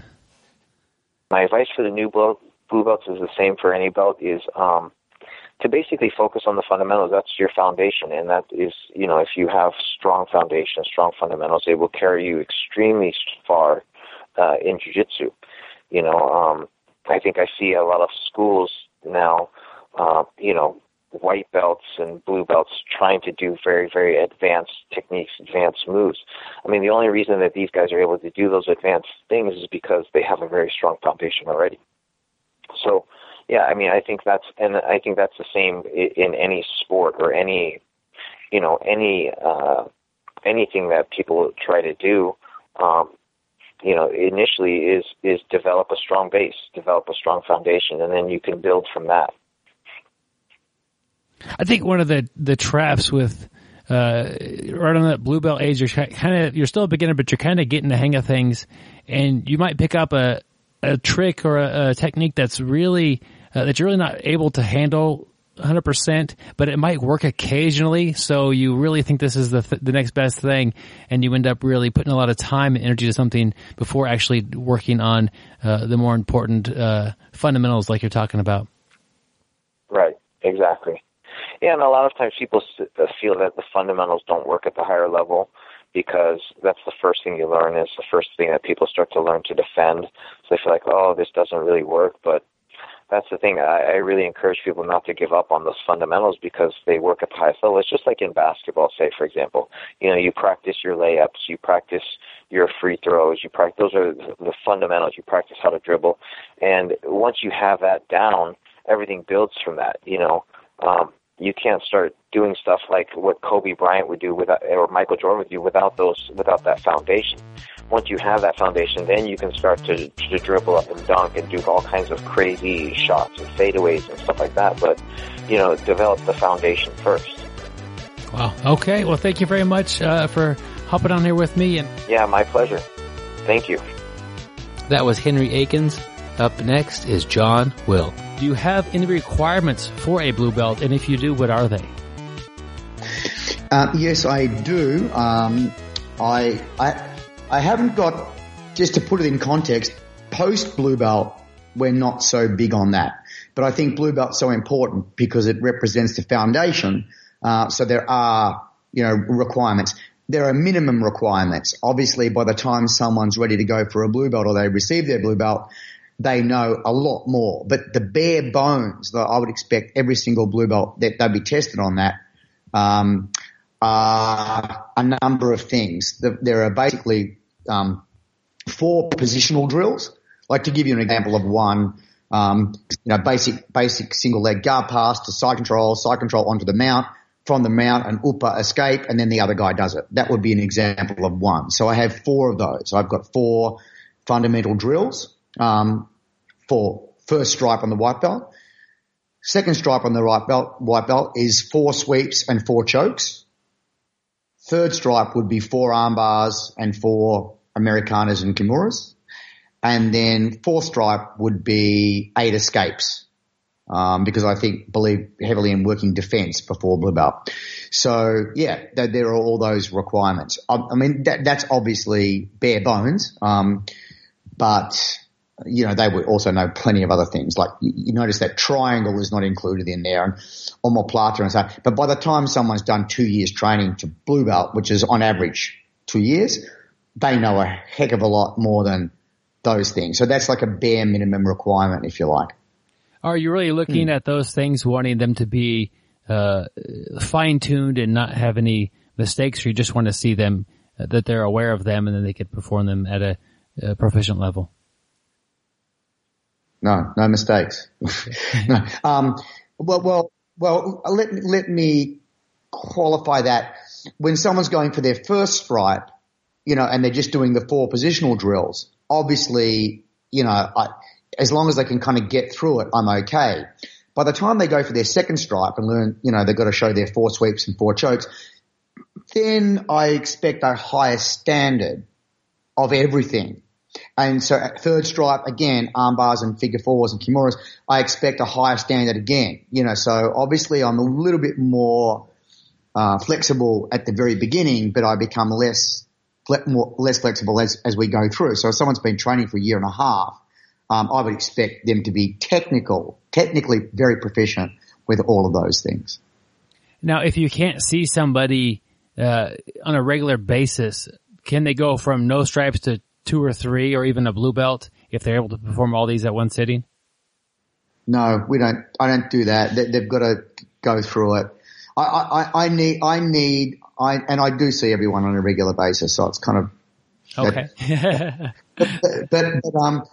No, I'm really, I think every blue belt should know. There are things they should know. It's like, there has to be in my view, there has to be some standards, and not just standards based on their rolling ability. The problem with that, of course, is that, someone might have an awesome guard pass and side control, but they've got no understanding of guard play. So I don't want it to be based on, just their wrestling ability. I want it to be based on their knowledge as well. So when I look at a blue belt in my school, I know he knows at least all these things. I know that looking at him, and then I build on top of that. So it's very important for me that every blue belt knows these certain things. Does that make sense? Yes, it does. Moving on to the next question here. How important is it for a student to be able to defend their belt? That would rarely happen. I mean, it's possible, but in my school, it kind of doesn't happen that much. That it wouldn't. So, anything can happen, of course. We move left when we should have moved right, and things happen. And of course the rule needs to be, tap before you get injured. So it can happen, but it just generally doesn't in my school. I mean, I guess that's because someone's, training 2 years to get their blue belt. So 2 years training, they're reasonably efficient. The people that could tap them maybe would be, a fourth stripe white belt who's just about ready to turn blue belt himself. And in my particular school, they're two different classes. Like I don't put everyone in the one class. There's a novice class, an intermediate class, and an advanced class. So, someone that's like a third or fourth stripe white belt are in an intermediate class. And what I do with my intermediate and advanced class, which one runs after the other, I let them share 15 minutes. So 15 minutes, I let the intermediates come on and they share 15 minutes with the advanced class. So those fourth stripe white belts are rolling with the blue belts and purple belts and brown belts and black belts for 15 minutes before those advanced guys then leave and go off and the class becomes just for the intermediates. Do you know what I mean? So there is some sharing going on, 15 to 20 minutes usually. So on the odd occasion, I guess, a four stripe white belt, you might snag a blue belt or someone, but it doesn't usually happen that much. But no, I'm certainly not, I don't require that they defend their belt. It just happens to be that they do that. When you're considering somebody to get a stripe or a new belt, it sounds like you've got a lot of technical things that you look at. Do you ever look at the intangibles? Like, are they a good teammate? Do they have a good attitude? Are they helping others on the mat? Do those things come into play at all for the blue belt? For blue belt, yes. I mean, first of all, the culture that I've got going on my mat, I'm pretty big on the culture. So by the time someone's going to get the blue belt, they have either adapted to our culture or they are no longer there. So, if someone's like, to take the worst example, toxic on the mat, I ask them to leave my school well before they get to that class. So I've only got everyone that's on board with the culture there. So usually those intangibles are already, the culture stuff is already in place. Other intangibles, yes, like for example, not only do they need to know the syllabus, but consider this, they've been rolling for, at least 18 months. So their rolling's usually fine.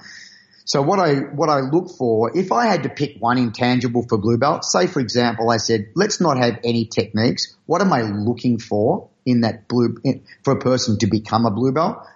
The one thing that I would insist on is their ability to transition when a position or a move or a technique is no longer tenable. So for example, a brand new white belt will be trying to, they'll be on the mount trying to execute a Kimura, Americana, and they're getting put in the guard. And they're ignoring that and they keep trying to do the Americana and they end up in the guard. So they've been over-focused on what they were trying to do rather than assessing what's actually happening in the roll and then changing their plan accordingly. So the ability to give up an untenable position and move on would be, to me, the most important thing that would tell me that person's ready for a blue belt. That coupled with knowledge of the curriculum, those two things together. Does that make sense? Yeah, that's I really enjoyed hearing about the untenable technique that you're trying and whether or not you should transition before it's too late. And yeah, that makes a lot of sense. Yeah, let go and move on. Let go and move on. Like if something's not working, let go and move on. And when people start out, they are too much. They have too much. We call ox's neck. Ox's neck, rat's head, ox's neck. You know that old saying. No. Comes from Miyamoto Musashi's Book of Five Rings. To embody the concept of the rat's head and the ox's neck simultaneously is a really important one to get hold of. Ox's neck meaning you're all about intent, focus. Nothing's going to stop you doing what you want. Rat's head meaning I'm all about looking around, looking for other opportunities, keeping adaptable. Seemingly opposite ideas.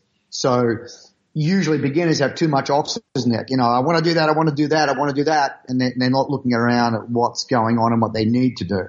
So, got to develop some rat's head in those people. So I want a balance of ox's neck and rat's head in the blue belt. I had never heard that before, but the way you explained it does make sense. There you go. Yeah. John, do you ever regret giving somebody a blue belt? I don't regret ever having done that in terms of did they deserve the belt? Like no. Every one that blue belt that I can recall ever awarding was well deserved in terms of their training and the effort they put in. Of course, there have been occasions, because I've been teaching for quite a while over the last 30 years, where something's gone south with the relationship post blue belt. And then, of course, if I was to be petty, I could say, kind of regret being involved in their journey at all. That's a rare thing, Byron, and understand it's over 30 years, right? So over 30 years, stuff happens. So there are people that I regret having had a relationship with, but no one I could say, that person didn't deserve it. I just want to make that distinction there.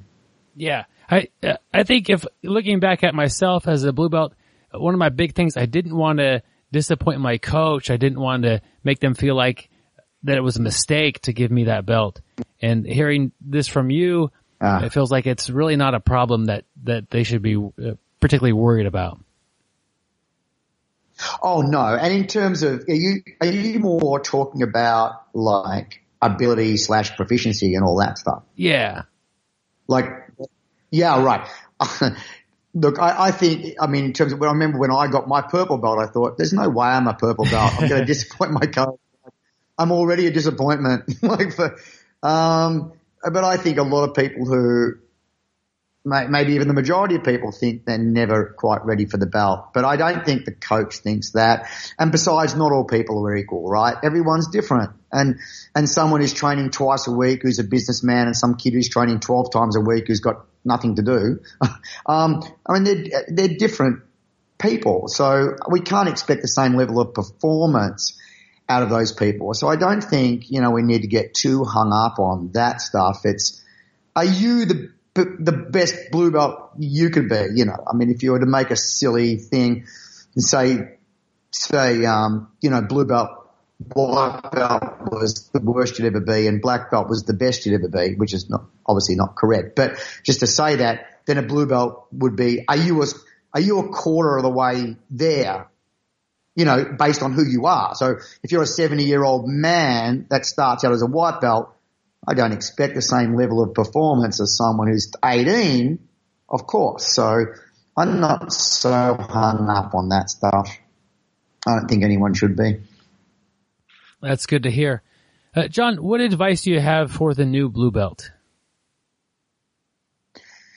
Well, if I travel back in time and wanted to give myself advice there, I would have been better off.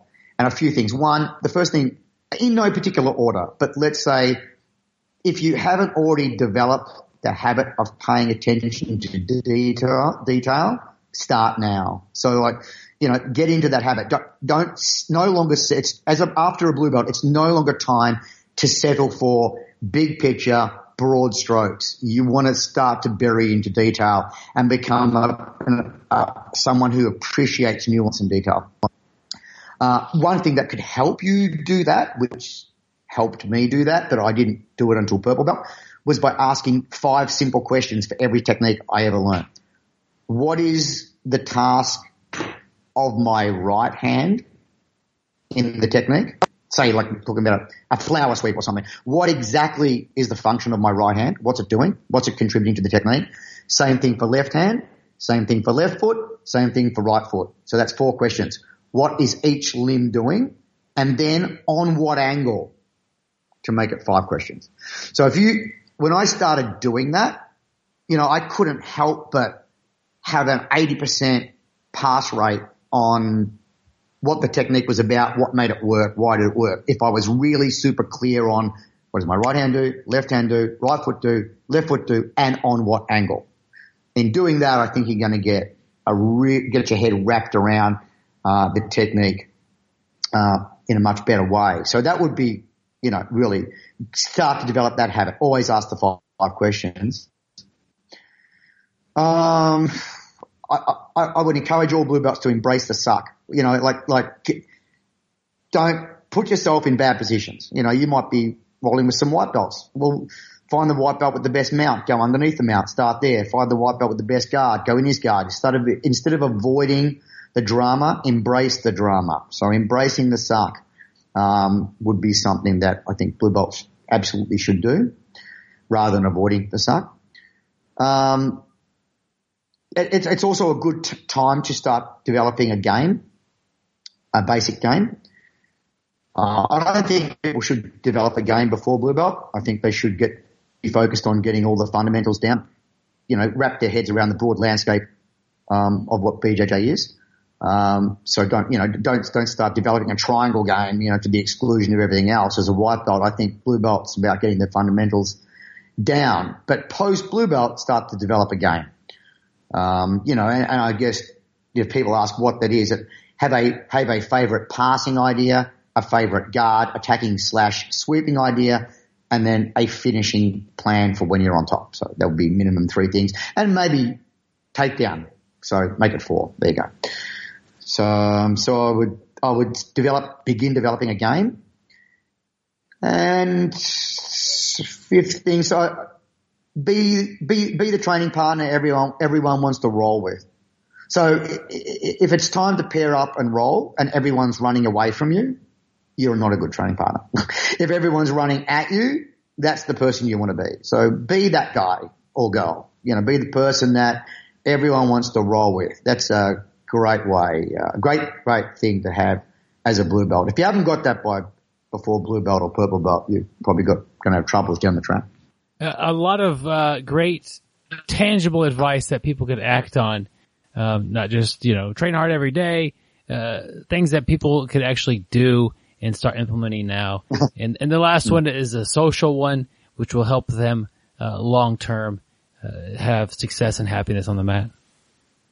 Oh yeah. That's pretty important because you need people to train with. and the more people you can get to train with the widest variety of games and talents and skills, then the better off you're going to be. The better people are going to inoculate you against the drama, and the people that that aren't as good as you allow you to develop and hone techniques that you already have or techniques you're working on. So we need a wide variety of people. It's hard to become really technical and good with 4 guys in a garage because everyone's fled from you. A lot of great advice today. Thank you, John. My pleasure, Byron.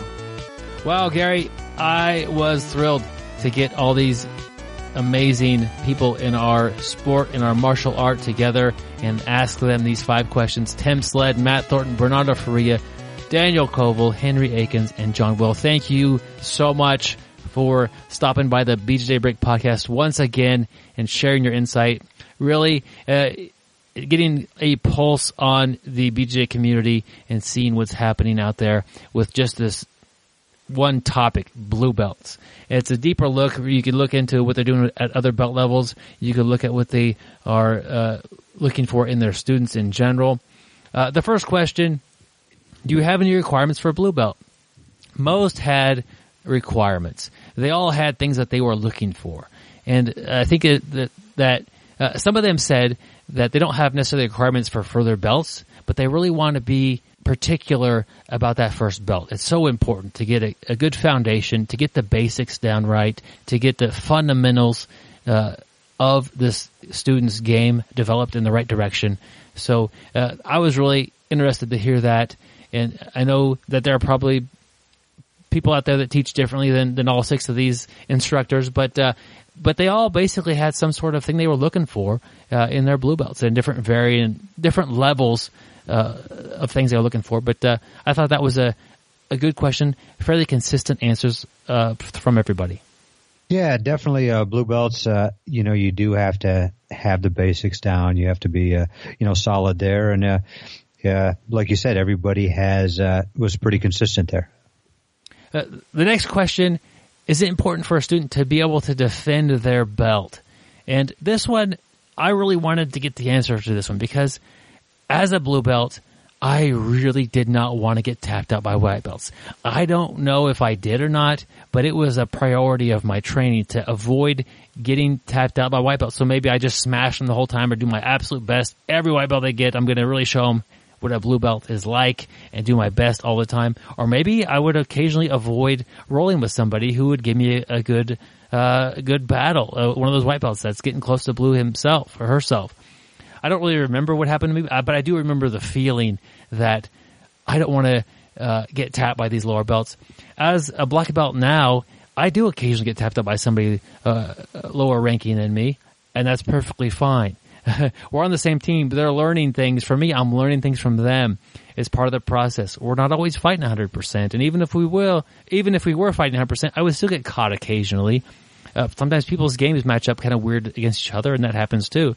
A lot of reasons this happens. I think Bernardo said it, that this is kind of an old mentality to not tap to a lower belt. I mean, this being willing to tap when you're in trouble, I think is one thing that has helped keep me and Gary on the mat and healthy. So, don't be afraid to tap when you're in trouble, even if you have a fancy belt around your waist and the person who's doing the attacking does not. It's not that big a deal. We're all training. Yeah, the key is it's not that big a deal. We tap, we're going to be able to train a little bit more, and I think that was more of an old school thought. I don't see it as much as I used to back when I first started, and it's great. If everybody is worried about it, people wouldn't get as good. They'd be afraid to go with lower belts. You're not, building your team up if you're not going with them. We're all responsible for each other getting better. So we need to train, and if you train with everybody, you're going to get tapped by everybody. It's going to happen, and just live and learn. The third question: how important are the intangibles? Being a good teammate, putting forth a good effort, helping others, those sorts of things when getting a blue belt. Mostly consistent as far as that this is an important thing. Some said, this is an important thing a little further down the road, at the higher belt levels. But really, you put that blue belt around your waist, you put that white belt around your waist, and you're representing your gym. And if you're a big jerk on the mat, the odds are you're not going to get that blue belt. But the odds are even more that you won't even make it that long in the gym, because they're gonna either deal with you by talking with you, or they'll just run you off physically by not being real helpful on the mat back at you.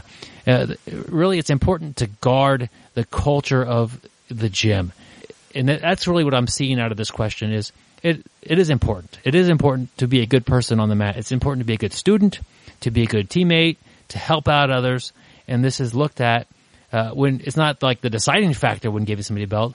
If you're just an average person, you're fine. But if you're coming and you're a big jerk, it sounds like most of the time you won't make it to the blue belt level anyway.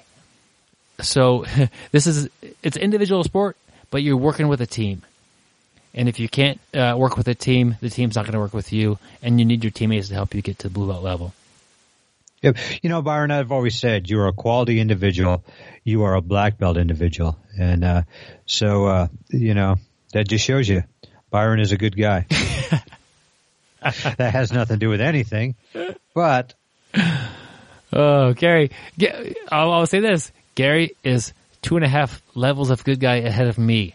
So take that, Gary. Your random weird compliment. Checkmate. Right back at you, my friend. Hey, I will record that and I will listen to that every morning. That'll put me in a good mood. Put you in a good mood. Or you could just actually download the podcast and listen to that in the morning. Well, I am on the email list. If you guys haven't heard, we have an email list. There we go. Sign up at the website or the Facebook page. The fourth question is, do you ever regret giving somebody a blue belt? I remember as a blue belt, maybe purple belt as well, like really not wanting to disappoint somebody. Here in Kansas, we don't have, or back in the day, we didn't have black belts here in Wichita to train with all the time. So they would come through and it would be kind of affiliated with somebody and they would pass out belts occasionally, and different people would. That's kind of how we've done things here. Now it's still different because we're more established here in the city. But that's how it was. So you wouldn't want your instructor to come in after giving you a blue belt, 6 months ago, and you roll like an idiot, and you feel like, man, I've really disappointed them. So the question, do you ever regret giving somebody a blue belt? No. The overall answer, well, no, I don't regret giving people any of the belts I've given. So rest easy in your head as whatever belt you are, whatever stripe you have on your belt. Your instructor doesn't regret giving you that belt. Even if you have a down day, if you go into the tournament and get subbed right away, like your instructor doesn't regret that. The odds are they don't. As far as looking at these 6 individuals that we interviewed this time, there's nothing to worry about. So if you go to a tournament, I think that's part of the blue belt blues, why they quit, as they feel they're not living up to the expectations. This is just a wrong thing to be acknowledging in what you're feeling. Yeah, you could feel that. I feel like I'm letting my coach down. I feel like I'm not quite a blue belt yet. I had a bad tournament. I'm getting tapped by other blue belts. These frustrations are real, but your coach doesn't feel like they regret giving you that belt. Just keep training. Just keep getting better. The journey of 1,000 miles begins with a single step. If you want to roll 1,000 miles, you're going to go through a few geese getting there. You would have never became a blue belt if your instructor did not think you should have got the blue belt. So, he gave it to you. He or she gave it to you. You deserve it. That's all it boils down to. The last question was, do you have any advice for the blue belt? And really, all over the place here, a lot of different advice, and it was all great to hear. Nothing, I didn't expect them all to say, work on arm bars, or anything like that. But, just a lot of great advice from everybody. Keeping your ego low, relaxing, is a time to kind of look into developing, your game. I think John Will had some, he wanted you to ask the 5 simple questions for every technique. What's my right hand doing? My left hand, what is it doing? Each foot, what is it doing? And then, what is the angle I'm trying to work here? That one when you're trying to learn something, if it's frustrating you, ask yourself those 5 questions. I mean, that's something that any belt can do. Maybe you're not picking up, which something is, which your left hand should be doing each time, and it's kind of throwing you off. So, a lot of advice, from the instructors. I'm really happy to get that question in there. What advice do you have for blue belts? But really, we can't just sum it up right now, Gary. And that's just the way that each person we have on here is sharing their advice to the community, to blue belts. Well, we can sum it up saying it was an incredible interview with 6 fabulous black belts. Fabulous indeed, my friend. But so thank you all the black belts that participated. Thank you guys for listening to all these, and hope you guys learned something. Whether you're a blue belt, a white belt, or just somebody who likes jiu-jitsu, I think you learned something today from every one of our guests.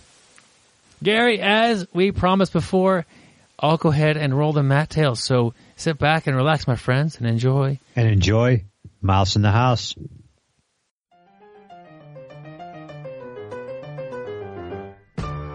This is Mat Tales. We bring you amazing jiu-jitsu stories. The stories might be funny, unfortunate. It could be about an epic fail or an epic win. So sit back, my friend, relax, dry off your sweat from rolling, and enjoy Mat Tales.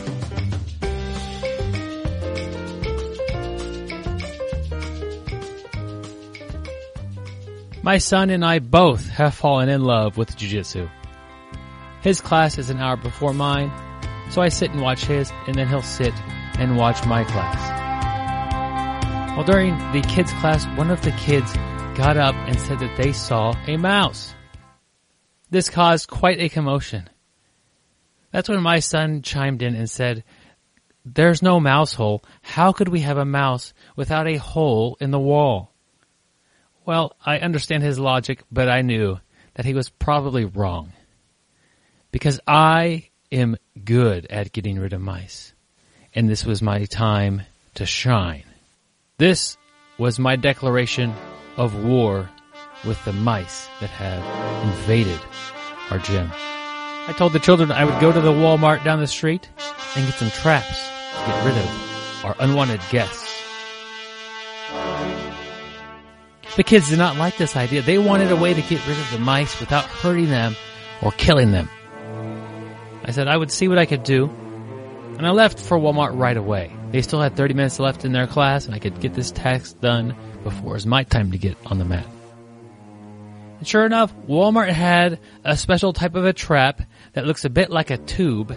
The mouse would go to the back of the tube, and the front of the tube would have a door that would trap the mouse safely.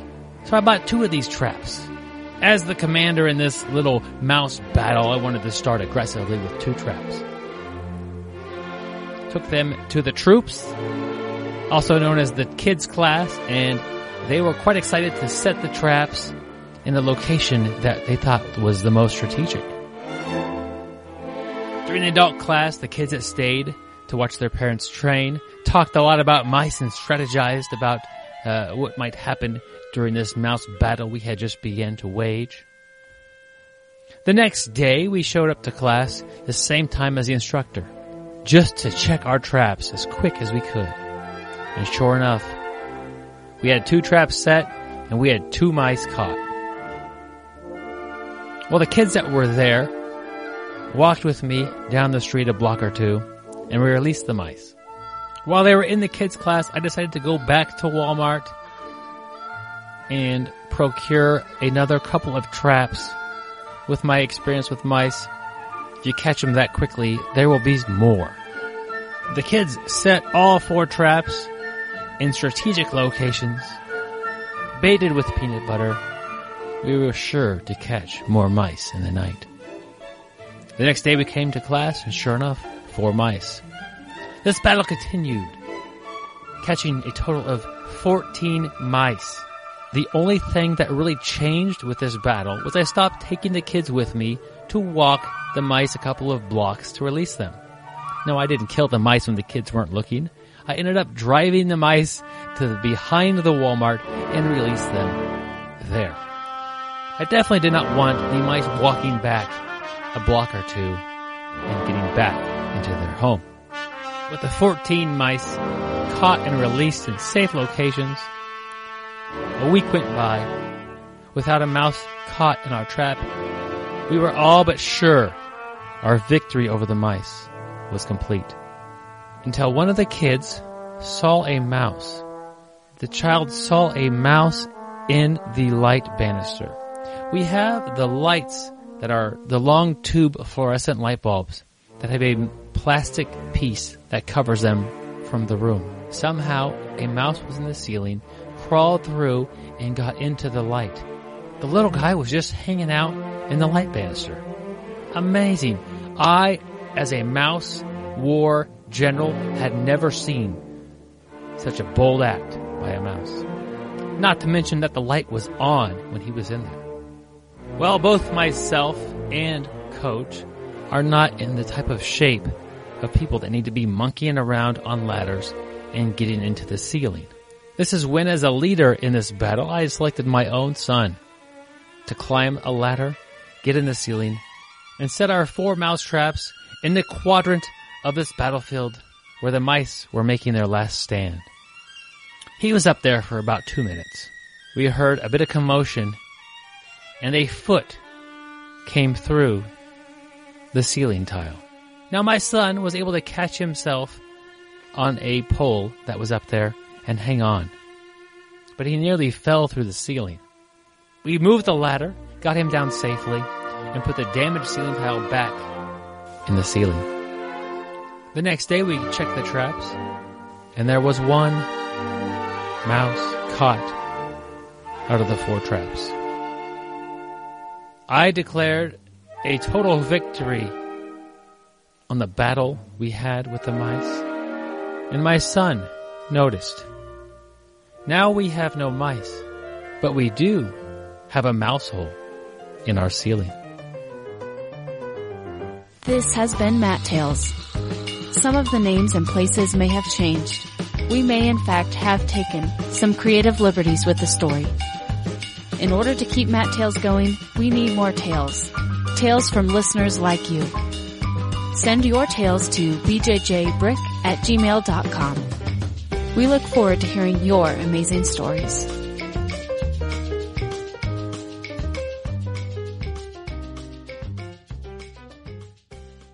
Oh man! Now they've got a hole in their ceiling. Now they have a mouse hole, Gary. The kid did it. If you're gonna have a mouse, I remember that like the old Tom and Jerry style. Like the mouse lives in this little hole in the wall. Yep. And if you don't have that, you clearly don't have any mice. You know that mouse did that. So at least if they get more mice, they have a place where they could have a little door. It's kind of in a weird spot. Have you ever really seen a hole in the wall like on Tom and Jerry? Because I never have. Yes, I have, Gary. Okay. I've gone in some pretty bad houses that have lots of holes in the walls. You could mouse put a holes? Hole, not necessarily mouse holes, but maybe a hammer pokes a hole in a wall, a fist, a foot. Well, I was actually meaning mouse holes, from Tom and Jerry. No, I have not seen a legitimate mouse hole that I know of, but I know I've seen holes that mice use as methods of like a little subway, like a little mouse subway, Gary. Oh, that's kind of cool. Do they have a subway pass? I believe it's called a urine trail. Oh, hey, good one. But that's about all I know about mice in the house. And I'm glad our friends got their mouse problem under wraps and delivered them safely to the back of the Walmart. If you have a Matt Tales, you got to send it in. We have one more I'm working on. I may not get it the next week, but we need your funny stories, your humorous, your sad, your amazing. If something kind of like some weird turn of events happen to be good luck for you. They don't all have to kind of be these bad ones. Not this one that's really bad. It's kind of a weird story.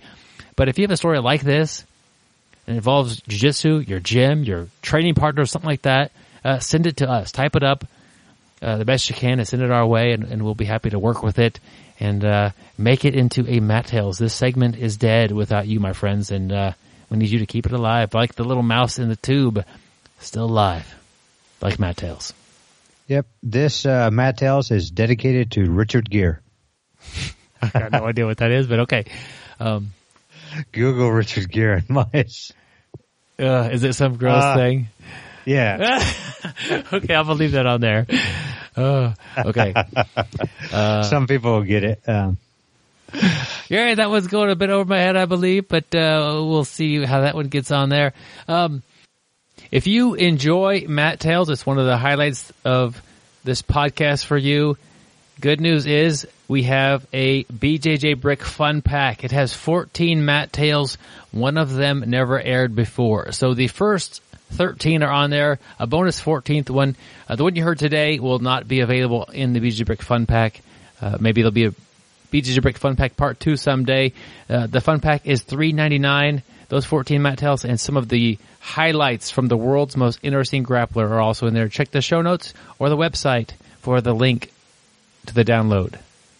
If you want to get a hold of us, bjjbrick@gmail is probably the best way. You know, we are also on Facebook, Twitter.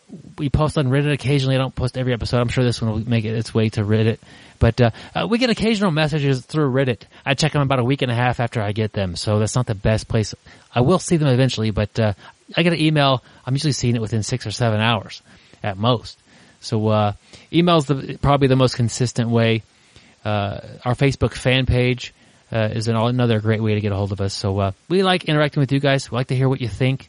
Did we miss out on having a sixth question? Let us know what it should have been, and it'd be kind of interesting to see if you could ask these black belts one more question. What would it have been? I'm kind of curious to see what you guys come up with on that one. Yep, and also definitely if you do email us, let us know who you like better, Byron or myself. We're having a contest to see who gets more check marks. I have a bet that I'm going to win, and he thinks he's going to win, so we'll find out. Gary is ahead right now. I would also like to thank our Patreon supporters. Patreon is a website for content producers like ourselves. And basically it's a way you can pledge a certain amount of money to each and every show, as low as 50 cents per show. So it doesn't really hurt your pocketbook, but we appreciate all the support we can get. If you do have means to support us, we'd really appreciate it, but definitely check out the link in the show notes to Patreon. Yep, it means a lot to us when we get support on there, and it has definitely helped us out and get past a few hurdles we've had in the past. Another way you can help us out, it doesn't all need to be buying audiobooks and supporting us on Patreon is to tell a friend about the podcast. I'm sure you have a friend. You seem like a nice person. Listen to this podcast. You made it this far. You seem like a nice person. Tell your friend what you've heard today. Say, hey, I just heard this thing about blue belts. You just got your blue belt. Check it out. Or you're maybe getting close. This might be some insight for you. They give a lot of great advice as far as these black belts, these 6 black belts. Not the people hosting the show so much, but the guests today provided amazing advice and a look into what they're doing at their gyms in their schools as far as blue belts. So share it with your friend, share it with your coach. I mean, this is just good to have. Speaking of another way to support us, if you ever come through Wichita, Kansas, send us a message, bjjbrick@gmail.com, or our Facebook page. We'd love to roll with you, and we'll charge you an outrageous mat fee to support the show. No, actually, just kidding. We will not charge a mat fee. We'd just love to roll with you. Yeah, we'll try to get you some free training here in Wichita, so we can learn from you. Make sure you do not miss our episode next week. We have another awesome episode, and I know a lot of you people, a lot of our listeners, nominated a coach or a training partner for the Coach of the Year. So next week we actually have the first BJJ Brick Coach of the Year ever, Larry Keith. So Byron's going to talk to Larry, and so definitely do not miss that episode. Yep. He didn't write. One of his students wrote an amazing essay explaining what kind of a coach he was. Honored to have him on the podcast and really learn from him and see what he's doing there. So great to have Larry Keith next week, and I'm sure you will enjoy it. And always stay sweaty, my friends. And don't forget to shower. Turn the tables. Flip the switch. Turn the table, and Baron Bowl with me, Gary. We switched it up there. Yep. I'm glad you listened to this show. Like I said, this show is dedicated to Richard Gere. Thank you for listening. I hope you find the time today to roll. After all, the best way to get better at Brazilian Jiu-Jitsu is to do Brazilian Jiu-Jitsu.